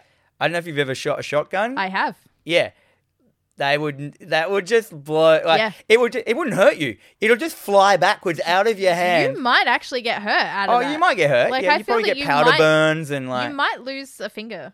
Maybe. I don't know. Like, Yeah. I've not ever done that. But he's got his like bullet hammer. He walks up to the door. Which is like, it's like a bloody kind of like a weapon you'd make in Dead Island or something. Yes. Or what's that other game that you make, the zombie one you make the shit out of? In the shopping The mall. one where you're a journalist? Yeah. What's that game called? Fuck, I don't. Oh, man, I played Is it Dead Rising? Dead Rising. It's like a Dead Rising hammer. Yeah, yeah. And then, so he basically, like, lines it up, hits the door, blows a hole in the door, doesn't blow off any of his fingers. He's able to then reach out, pull out the obstruction, and leave his bedroom. He blows his door open. MacGyver. He runs downstairs just as he sees Jody speeding off to the funeral home in his muscle car. Yep. So he goes running off. He runs down the stairs, opens the front door. No, Michael runs downstairs and grabs another handgun. And I'm like, how many guns do they have? I just wrote this is America. That means I don't have to answer stupid questions on my property. yeah, it's my gun, my rights. You're trying to take guns. Yeah, so instantly, like, Michael runs downstairs, grabs a handgun, shoves it in his strides. Like, this is the kid. And he goes to open the door and go out. And, of course, who's standing in the doorway? Fucking tall man. Tall man's there. He grabs Michael and Carries him. ditches him Like, into... he carries him by the scruff of his neck, 'cause essentially. he's just super like strong. leads him out and just dumps him in the car. Dumped him in the hearse. Yeah. Which is now fine. The hearse is back. Yes. Christine style. Or just really out of continuity. So as they're driving back, like Mike's in the back, he's trying to kick in the window. He has absolutely no luck with that. But conveniently... But first, Jody gets to the funeral home before this happens. That's right. He gets in there. He runs in. This is in the middle of the night as well. Yeah. The funeral home's just open. He goes, and then Jody goes in and finds his parents' mausoleum drawer. Mm-hmm. Because this is a thing like... So it's a mausoleum drawer, but like it's got a full coffin drawer in it, like a morgue. Yeah, so basically it's a tomb. It's for people that don't want to be usually buried. you burn the ashes and you keep them in them. It's a little thing like. I think some of them are like that, Maybe but then it's other same. ones are like. Because I've never seen their one of them in bodies. Adelaide in all the. No, I'm sure I'm sure they're around Adelaide. I don't really spend a lot of time. Might not be a thing that's done now that much. No, probably not. Spatial. Anyhow, he finds his parents' drawer, Mm-hmm. coffin drawer, which I didn't know. I still at this point thought it was his mate's one because I didn't realise that their name was Pearson because it hasn't actually come up yet. No, that's fine. They've never said the names of their last names. He finds his coffin. He says something to it. Saying like... Yeah, so he pulls it out and he basically... the coffin, not his dick. He pulls it out and he opens it up, but he's not looking into it. And he's like looking and he's just like, I can't do it. And he closes it. Why? So he doesn't want to know... Well, no, there's no reason at this point for him to do that. No. Like, was he assuming that they're not going to be there for some reason? Because there's nothing mentioned at this point of what's when they had that very brief conversation, which we would have been distracted because they were having a lot of guns. They were talking about the little people being people that have died. So like, if they've done this to Tommy, have they done this to our parents? We need to go check. Yeah. So the tall man's game plan at this point is to get bodies. That's why he's in mortuary, and then makes them into tiny Jawas. Yep. And everyone's full of yellow because that's the embalming fluid. That's what I got out of it. It could be. And because the tall man is also a dead person. He very well could be. Or is it not embalming fluid? He is just something else. I think he's something else. Because the Jawas have the yellow blood as well. Yeah. Which are people. Yeah. Mini versions of people. Yeah. Okay. Yeah. So he's there to see. So I didn't know, at this point, I didn't know whose coffin that was. So I was like, I still don't know who this. Yeah, so he just didn't have it in him to look see in. if his parents had been made into Jawas. Yes, that's exactly what he was doing. So while this is happening, Mike's trying to kick in the window. He's still in the back of the hearse. It's not happening. It's bulletproof ghost glass. Well, he pulls out his gun and starts blasting. Smashes the window. Which I actually thought this next bit was really cool. From the inside of the hearse, he shoots the tire out through the floor of the car. Because the wheel arch was... He's 13! But he works on cars. Because the wheel arch is there. Sure. Yeah, I know. Who would think to do that? Mm-hmm. But do you know what? In theory, it would work. Okay. Because those handguns would definitely go through just the body of a car. Yeah. And in theory, it could work. But Michael jumps... So this car's going at full pelt. Yeah. He shoots the tire out. He jumps out of the window. He's fine. Uh-huh. And then the hearse just hits a pole and explodes. Yeah. Hits a Stoby pole, completely explodes. But not super fast either. Like it's not like it's just like bang. Yeah. Like fireball. Like it's made of Jiffy's firelighters. Like the whole car. Okay, so Mike... It's an American car. They used to explode in the 70s, and I accept that. Yeah. No, and you need a bit of action. Yeah, I've got an exploding car. That's pretty cool. That's exactly right. We assumed the tall man was in the car, so... Yes, well, that's what we're assuming. Well, I was watching this with my dad. Yeah. And he's like, I bet he'll get out Terminator style. You know, like, and I went, no, he won't, Dad. They wouldn't have the budget to do that. No, they wouldn't. Yeah, like, there's no way they had a flame suit that big. And no, not that, nothing. That would have been their whole budget. That guy's huge. So Mike is now basically walking up. Well, no, he rolls out of the car. It explodes, gets up, looks, and he's at the fucking funeral home. How convenient. Yeah. So this is really cool sequence as well because as he enters the house, we get like the shot of the sphere, and then we get this really loud, sort of like oversaturated red and black sequence. It's like it's the sphere vision. Yes, it's sphere vision, which so the floating is really sphere. Cool. Yeah, it's just they've just used like red and black, so it sees like. In anger. Everything that we see like the mausoleum for a couple of seconds is through this sphere, and it looks amazing, and it's a really nice, like, it just takes you out of, it pulls you out of the monotony of the white and the black and as well. So this is, it pulls you out of the monotony of the whys and why did that happen and the acting. So while this is happening, so we now know that the sphere is on its way. It's just making cruising its around. way around. I think it just does patrols. I think it's so. like the guard. It's called a Sentinel, Silver Sentinel. So it's just cruising around. So Mike finds the coffin, his parents' coffin. His parents' coffin, and now we realize that it is the parents' coffin because he apologizes. He's like, "I'm really sorry that we had to do this." This is the point Dad. I worked out it was the parents' coffin because I went back and retro did my notes to because I still thought it was Tommy's coffin from the start. Yeah, that's fine. So he opens up the coffin, and of course it is empty, which makes him scream like a little girl, like. Yeah.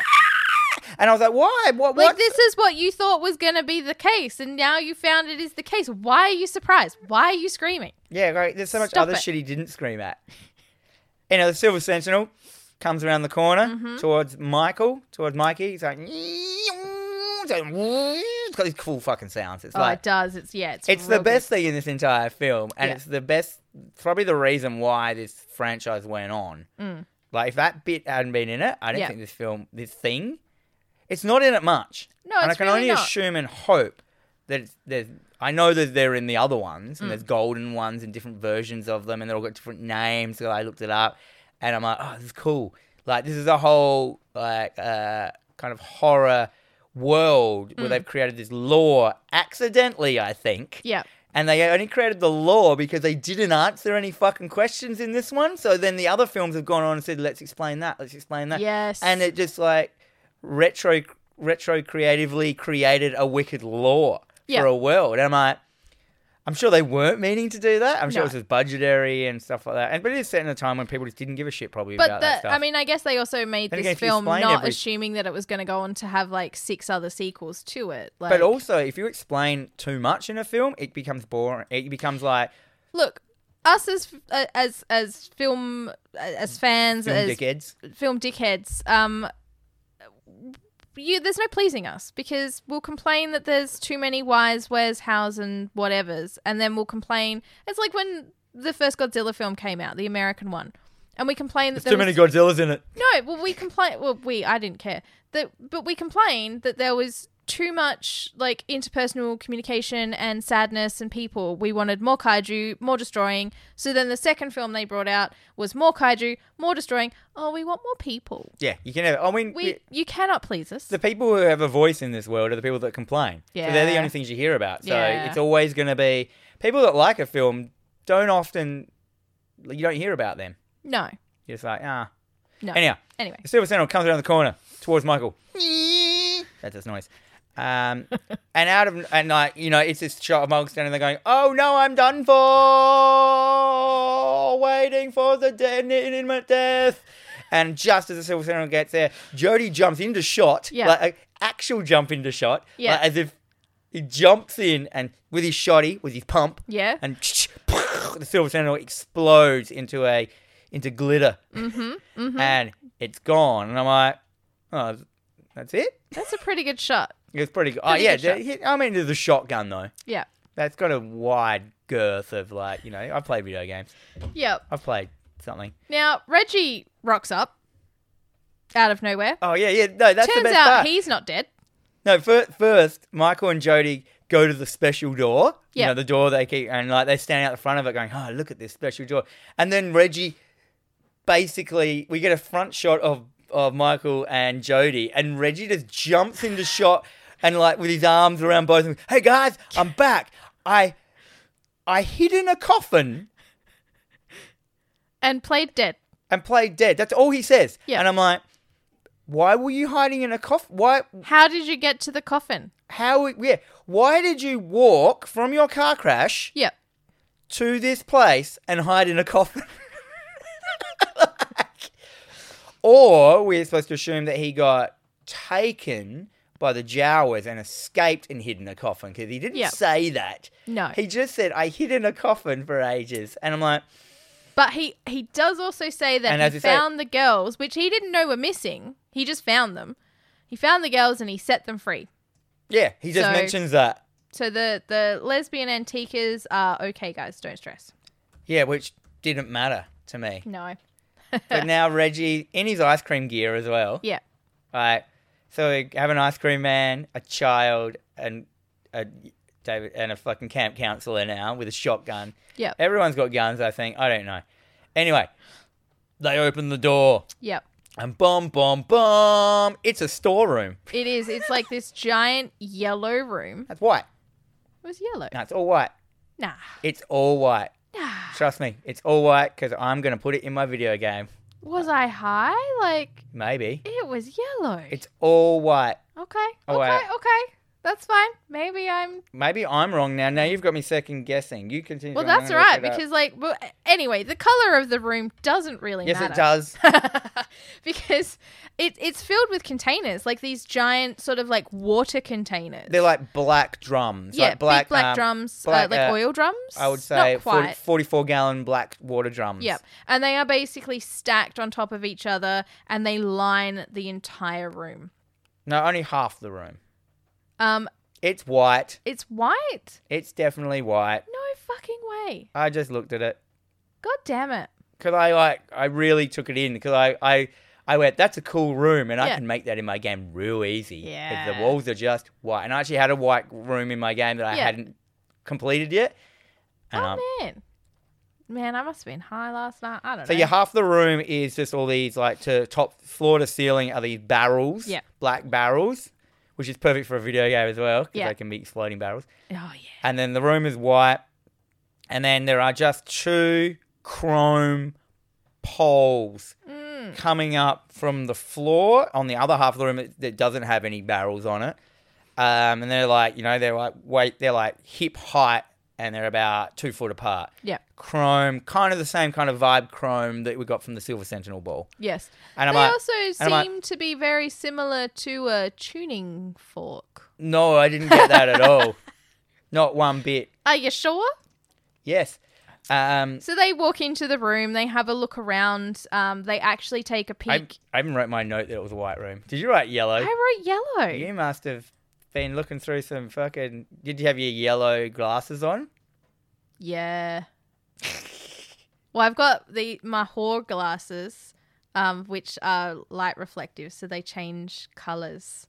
Oh, maybe it was. To make it less stressful for my eyes. Yeah, right. Maybe it was that. I don't know. Maybe it toned down the whites because Yeah, maybe. When this is over, I've got the movie on my laptop right now. I'm gonna turn it on. I just looked up pictures of it. I will check. It's fine. It doesn't. You might have the yellow version. I have the collector's edition where the room is yellow. And that's the only change that they did. Anyhow, Michael walks up to these fucking poles, and for some reason he reaches out as if there's something suspicious about these 2 poles, which you wouldn't. They just look like poles. They look like, you put it there to like mount something on, or yeah. And as he puts his hand through it, his hand disappears. Oh my God, it's a doorway. Oh. Like some kind of cool doorway. His hand disappears. Anyway, he somehow gets pulled in or sucked in. Yeah, he falls. He falls in. He idiotly just goes in there. Yeah. And like Michael and not Michael, Jodie and Reggie are in the room as well. We forgot. Everyone's in the room. They're looking at the barrels. Yep. Actually, no, they look in the barrels first. Yes. And inside the barrels are the little men. Yeah, the little people. So they establish that all of the Jawas. They don't establish what's happening. Yeah, they just say the Jawas are in these barrels. Yeah. So there's barrels. Jawas are in the barrels. Yeah. They're making people into Jawas, putting them into barrels. Yeah. Okay, cool. Michael falls into this fucking world. We get a shot of the inside. He travels through time and space, like, and he ends up in this like red world, like Mars. Yeah. Kind of thing vibe. We see in the distance, we see a whole bunch of the Jawas carrying barrels along a fucking, just along a path. That's it. It's like pretty barren. Anyhow, Jodie's arm comes into the world and pulls him back out. I don't know how they did that. Even my dad, who's blind, said, how did they get him out? Yeah, they just pulled Because him out. he flew like 1,000 Ks. He went through space and time like a fucking, yeah. What's that thing called in Thor? Oh my God, the rainbow thing. Yeah, but it's the Prefrost. Yeah. Yeah, but anyhow, they reach in and they pull him out. And Michael falls back onto the ground and then just outlays the entire story.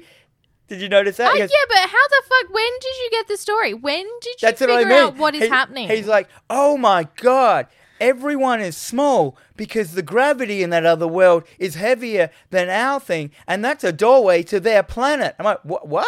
Planet? All you saw was the little men carrying barrels. Yeah. What you should have said is like, why are the men carrying the barrels? Why didn't they just walk into there? Why do you put them in barrels? Yeah. And then the little men are carrying the barrels. Yeah. Why didn't you just make the little men and get them to walk through the door? Yeah. They're all slaves as well. Yeah. He says. He's like, they're all slaves. And how the fuck did he know that? To a world that See, we all don't this know. shit that's been happening in the film could have been building Yeah. to that. So when he saw it, it was obvious what was happening.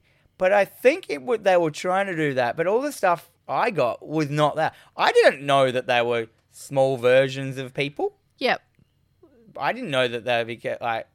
How would he know how heavy the gravity is? He was in a fucking wormhole. I mean, look, if he'd have hit this planet, this dimension with a gravity like that, wouldn't he have been crushed? Yeah, well, they're crushed down. And I'm like, why would you make someone small? Yeah. If the gravity's going to crush them down. Because those ones, they're made small because they're in the barrels. They haven't gone through. Yeah, And I was like, my God, that makes no sense. I love this film. It's a lot of questions. Suddenly, A lot of questions. the lights go out. Yeah. Yeah, we get that nice whir down and then, But then they just it's funny because now we're in pitch black darkness and they're like, Jody, you here? Mike? Where are you? I read they talk in the dark for ages. Yeah. We get it. We get it. They just have whole scenes where they're chatting and there's nothing on the screen. And I'm like, did you guys just... You could have put it whatever you wanted in there. You could have outlaid some good story or something like that. But they're just like... No, nothing. And they're like, guys, what's going on? And then suddenly, the next scene, Jody is just outside. Yes. So the lights start to go up again. Mike and Jody are missing. And Reggie's still in this room. Reggie's still in the room. Jody's outside. So we were led to believe that the lights transport you somewhere? Quite possibly. But like I said, there's just all these things that don't make sense. So Jody walks up to the two metal poles. No. Reggie. Sorry, Reggie. Yeah, he walks... No. First we see Jody walking around outside just going, guys. And we see in the background the evil woman, which is the tall man. Yeah. Outside with him. And we see her in the background. Jody hasn't noticed her yet. Yeah. Then we cut back to Reggie back in the room. Reggie, he's looking at these two poles and he's kind of looking at them like, in the same sense of his fucking No, guitar he could have just walked out the room. He could have, but he didn't. And he's like, I've just seen this door goes to another dimension. It's a doorway. Yeah. You know what? I remembered that. It shows the scene of him getting his tuning fork out. And he goes, And what happens then? And he basically walks up and he puts his both hands on either pole. side on top of the pole. And it just blasts him back. And it just blasts him back into the barrels. And then the portals just start sucking everything in. So all these barrels start like flying. Heavy barrels full of little... So how can we do this? So the tuning fork, you hit it and it resonates sound. Yeah. Right? He touches these poles and it sucks stuff in. Yeah. Doesn't make sense. No. And it also doesn't suck him in. He's able to claw his way out of the room. Yeah, so it starts sucking. We're led to believe that it's going to amp up its sucking as it goes on. It's going to end with the hardest suck. Anyhow, it starts sucking in the barrels, into the room. Reggie crawls out. And now the big suck weather has now it's now outside as well. We've got the big pumpkin head weather. Weather. They're all in different locations. So Mike's outside. Mike's outside now as well. He's calling out for everyone. So why didn't Reggie get dunked out? Was it because he had the tuning fork in his pocket? Maybe. Which he didn't. But that's fine because Reggie comes out of the house in the big weather. He's also calling out for blah and blah. And so then now everyone is just outside in different spots. The blonde woman is on the ground. She's just laying there. Playing possum. So a second ago, she was behind Jody stalking him. Now she's just on the ground. Yeah. Dead-ish. So Reggie goes up to her. And the sucking continues. We see like... Oh boy, does it suck. We see stuff getting sucked in. Yeah. And it's windy outside now. Everything's brilliant. Everyone's like, what's going on? Why is it so windy? Yeah. So Reggie bends down to check on this... Reggie doesn't know she's an evil dead lady. woman, and she just gets up and stabs him. Yeah, she sits up and stabs him in the guts, and he just falls over dead. Yeah. So Mike and Jody find each other, and they're like, "We got to find Reggie," and then they kind of just turn and they're like, "Oh, he's over there. That's fine." There he is, laying down. And then wait. Yeah. Then they see the evil lady. Yeah. And she turns into the tall man. Yeah. Right? Yeah. The tall man is standing over Reggie's body, pulling out the knife from his gut. and then watching him die. I'm watching him die. And Michael and Jodie are like, fuck this shit. Yep. They're like, leave him. He's a goner. He's gone. He's dead. We don't do the... We were lucky to have those extra moments with him because we thought he was dead anyway, so we'll be fine. Don't worry about it. And then the house just disappears. Yeah. In the fucking Poltergeist style. Yeah. So they, bail. But not as good as that Poltergeist, no, obviously. Certainly not as good. But, the house just goes... It kind of, flashes and goes... as if it's been sucked into a parallel dimension. So, basically, Reggie fucked up the portal and it sucked itself in. Right? Okay, cool. Okay, I can live with that. I don't know how Reggie came to that conclusion, but, yeah. So, the house now just disappears. It's quite quick. Yep. So they roll up at home, Mike and Jodie, and they start talking about, hey, do you remember this mine shaft? Oh, my God. This is the greatest. They're like, we're home. Reggie's dead. The house is gone. They saw they must have seen that. They saw the house disappear. Yeah. And they're like, glad we made it out of there. Do you remember that mine shaft? It's so deep. Yeah. If someone fell down there, they'd never be able to get out. Uh-huh. Let's push that tall man into it. Yeah. And I just wrote in my notes, really? He's gone. You would have thought he got sucked into the thing. Mm-hmm. And wait up. What are you talking about, a mine shaft? Yeah. Why would you think this man that you saw burn to death in a car, have his fingers chopped off, and then he has them back, you do all this other shit, is going to care that he falls down a hole? Yeah, but it's 1,000 feet deep, right? No one can get out of that. And then this was this is the most... yeah, okay, so they devise these a two plan. next scenes, the rest of this film is so ham-fistedly shit that I loved it. They devise a plan, a cunning plan, in which they split up. Yeah. Because that's what you do. So So they get more ammo. He's like, okay, Mike, you get more ammo. I'm going to go drive up to this mine shaft and start taking down all the warning signs. Yeah, and no, okay. No. So he's gonna, so he's like, Michael, go home to the place where the tall man rocked up before. When I wasn't there. He's not going to do it a second time. He's already been there once. He's not going to have it again. Well, he wouldn't expect you to go home, would he now? So we'll split up because that's the safest thing to do. And then I'm going to go up and take down the warning signs, warning, don't go near the mine. Yeah. Maybe you could have anyone's going to give a shit. Taken them down on your way so you didn't leave your 13-year-old brother. But I think it's also the same about set it up. So he's going to set up a trap. Yeah. And I'm like, mine? This thing wasn't a mine, by the way, when we get there. But no. And I'm like, cool. So your plan is to make a pit. Yeah. Yep. They're going to push the man into a hole. I fell in the pit. They're going to push the interdimensional magic man into a hole, and that'll stop him. And, yes. So they make this plan. They're not even at home. Now Michael drops. Yeah. Jodie drops Michael at home. It's very dark house rather than turning anything on. So Mike goes around and he starts checking the locks on the window, checking the curtain, closing the curtain, and then of course he gets to the last curtain. He pulls it open to check the lock, and lo and behold, tall man, fucking tall man's right there. He's already there. So he punches the glass. Mike runs. He is now sneaking. Michael just runs straight out into the street. Well, he doesn't, because he's sneaking through his house. Then the tall man bursts through the door because he's like, "Boy, you play a good game, boy, but the game is over now. Now you die." Tall man bursts through the door. He gets a shot. There's some really nice shots in this film, spliced into some terrible shots. Mm-hmm. But this shot of him standing in the doorway, kind of a angled down shot, looking up at him, and he's like, "You play a good game." But then from that shot of him facing off against Michael, cuts instantly to Michael running down the street. Yeah.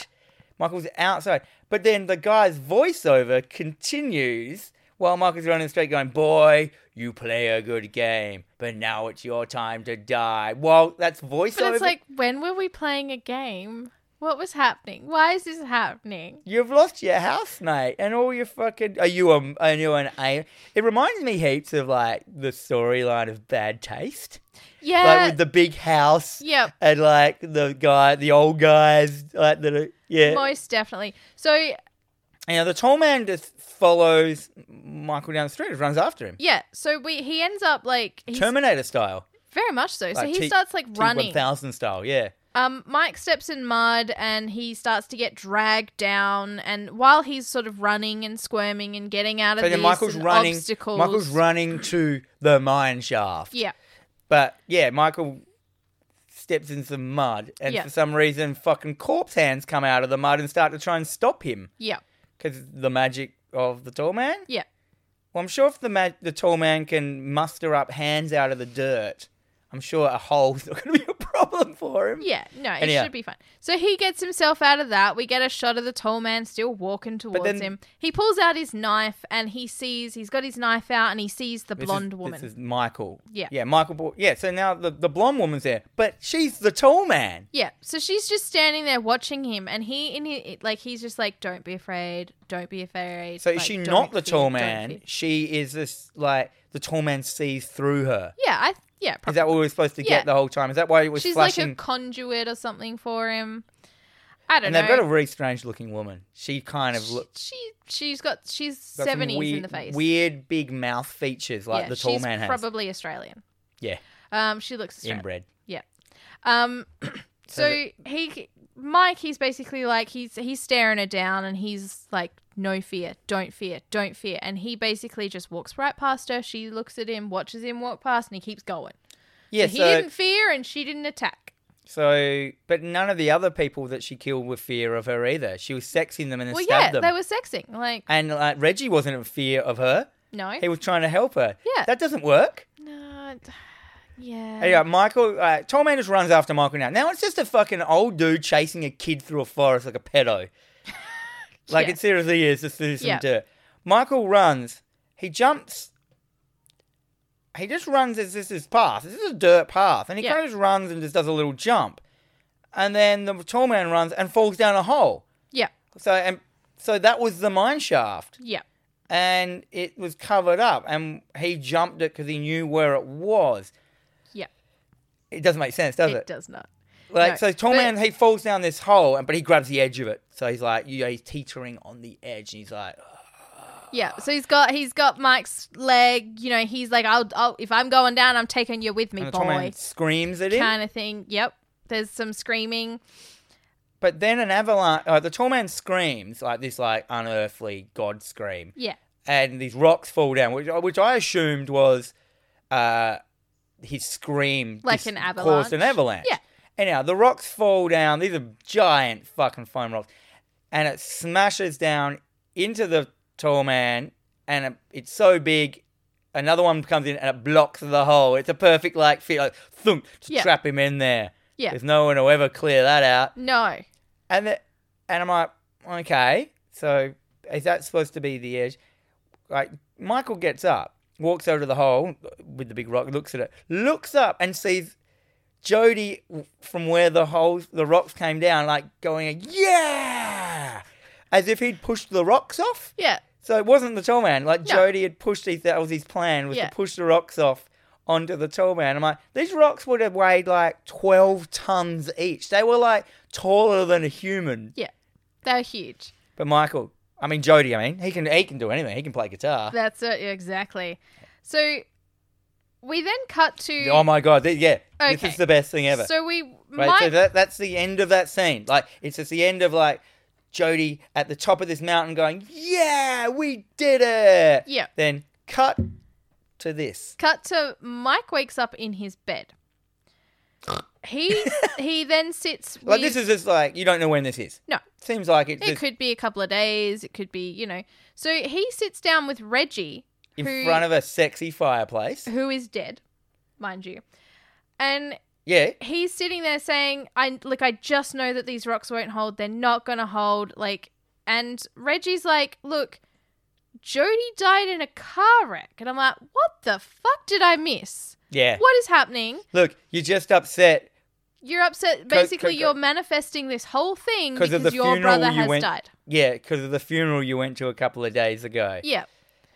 And I'm like, whoa. And I was like, hold the phone. Yeah. Are you Super Mario Brothers 2ing me? It was all a fucking dream. And he's just, it's his delusion. Mm-hmm. And I was like, you're all right. I'll keep going. I would go with this. I would go to trauma. That's nice. Because Reg is there, so, like, that proves that, like, it didn't happen. Yeah. So he's just gone through, like, a fucking trauma experience and he's made this story up that happened in his mind. I'm like, yeah. Okay. Number one, that takes so much away from the film, as in makes it so moot. But we'll see what happens. Yeah, we'll go with it. Reggie... Like, he assures Mike that he's not going to be alone, that Reggie's going to take care of him. He's leaning in. I'm going to look after you. I'm not going to replace Jody, but I'm going to be a damn good father. At this point as well, like, this is happening in front of a sexy fire. I know. And I'm like, stranger danger. Stranger danger. Who knows what... And Reg is an ice cream man as well. And he's like, you know what? Let's hit the road for a couple of days. Just you and me. Ooh. Go pack a bag. We'll go anywhere. I'll take you somewhere. Yeah, but it also... Yeah, Reg goes like, well, it was all a nightmare. Yeah. It was all just a bad dream. So Mike goes upstairs. The first, but then we cut to a shot in the daytime, which we assume is the past, and Michael is at the graveyard looking at Jody's graves. Yeah. So Jody is dead. Yeah. And it was he died in a car crash from the muscle car, we assume. Yeah, so he's also not in the mausoleum with his parents. He's in this other place, which means that none of this other stuff had happened. Yeah. So Reg is going to end up looking after Michael. So right, Michael's like, yeah, you know what? Where are we going to go? He goes, wherever we end up. Yeah, let's do that. Tell no one where we go. Yes. With Reg. So Mike goes upstairs to pack a bag, and Reg just pulls out his guitar and just starts like... Noodling away. Canoodling. Yeah, so up in his room, Mike looks at a picture of his brother. He's walking around. His bag's already pre-packed. It's always a continuity error that pisses me off, is when their bag's already pre-packed. And then he closes the closet door, which is mirrored. Which has a full-body mirror on it, yep. And then, of course, who is standing there but in the reflection? Fucking tall man. The tall man. And it's like, boy. And so...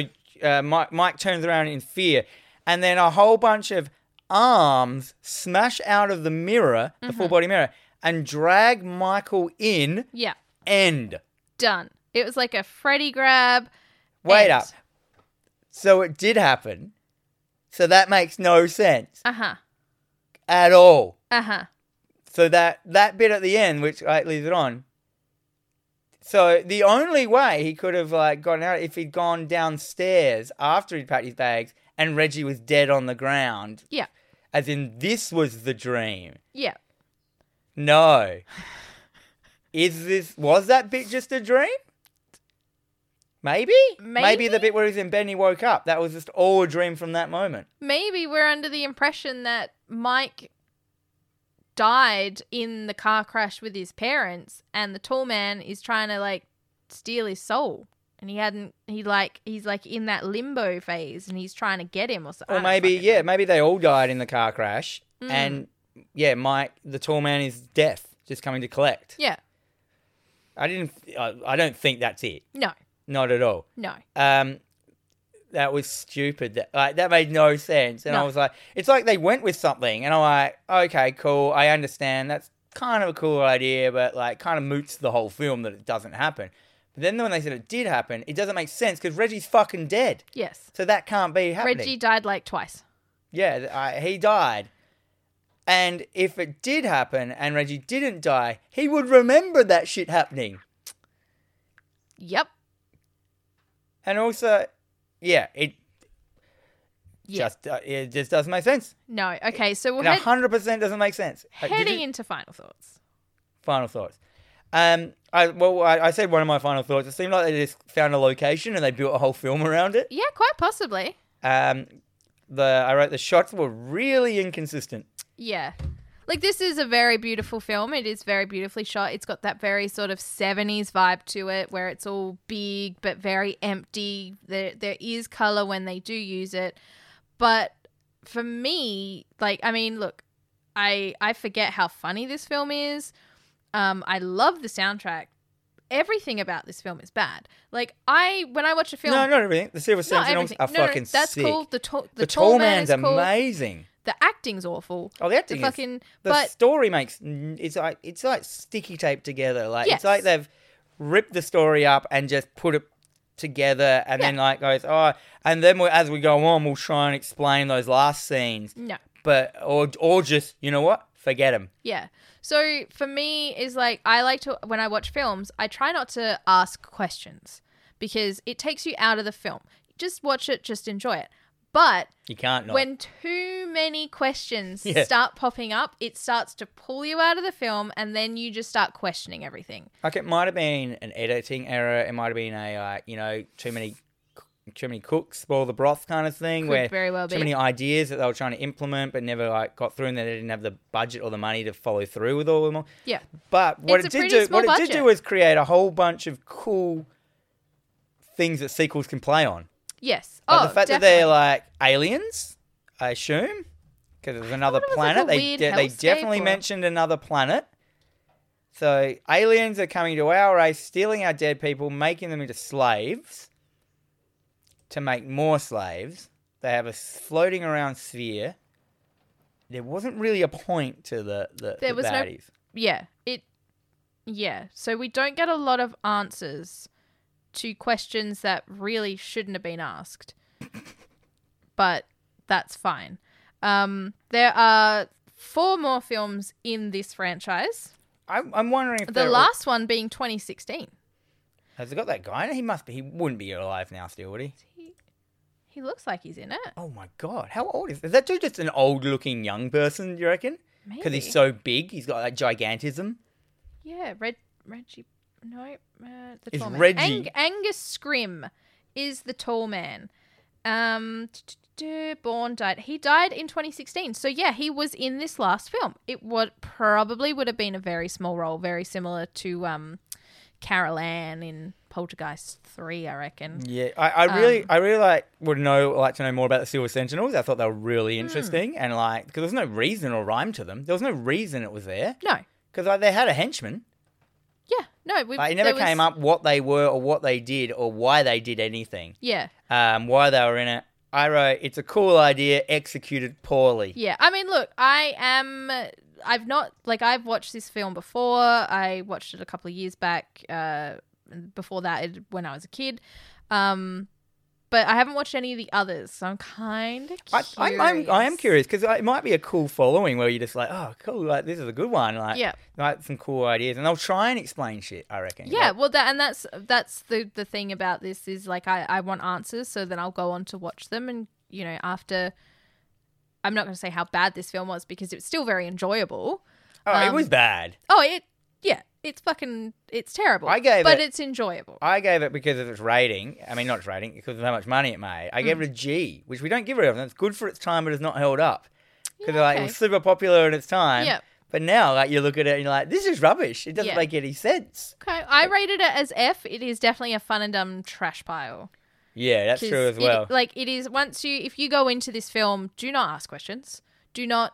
Just revel in the fact that they don't answer any of them. Yes. Like, love that fact. Embrace it. Embrace it, like in Evil Dead when like Scotty's clearly dead and Ash is just hitting him going, Scotty! Like, making it so much worse. That's funny. It's bad. It's stupid acting, but like... Exactly. Well, even then, so the other day, the Meg 2 trailer dropped, and I don't know if you've watched it yet. I have. I don't usually watch it, but I was like, I don't care about this film. I'm very excited, but Liz hadn't watched it, so I stuck it on. 10 seconds into this trailer, she asks a question, and I pause, and I'm just like, if you are going to ask questions in a film like this, you're just not going to have any fun. Jason Statham punches a prehistoric shark. Why ask questions? Don't ask questions. Questions in a Fast and Furious film. Don't ask questions. Just don't. Yeah, we've been going for fucking over 2 hours now. Holy shit. as long as the Hellraiser. This is longer than the movie. All right, so My next film choice. Phantasm 2. It's not Phantasm 2.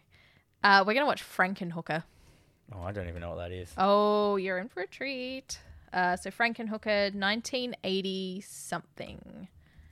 Yeah, it's not even on your list. Oh, I've got like a list in my mind and... All right, we better sign off quick. Anyway, Just thank everyone.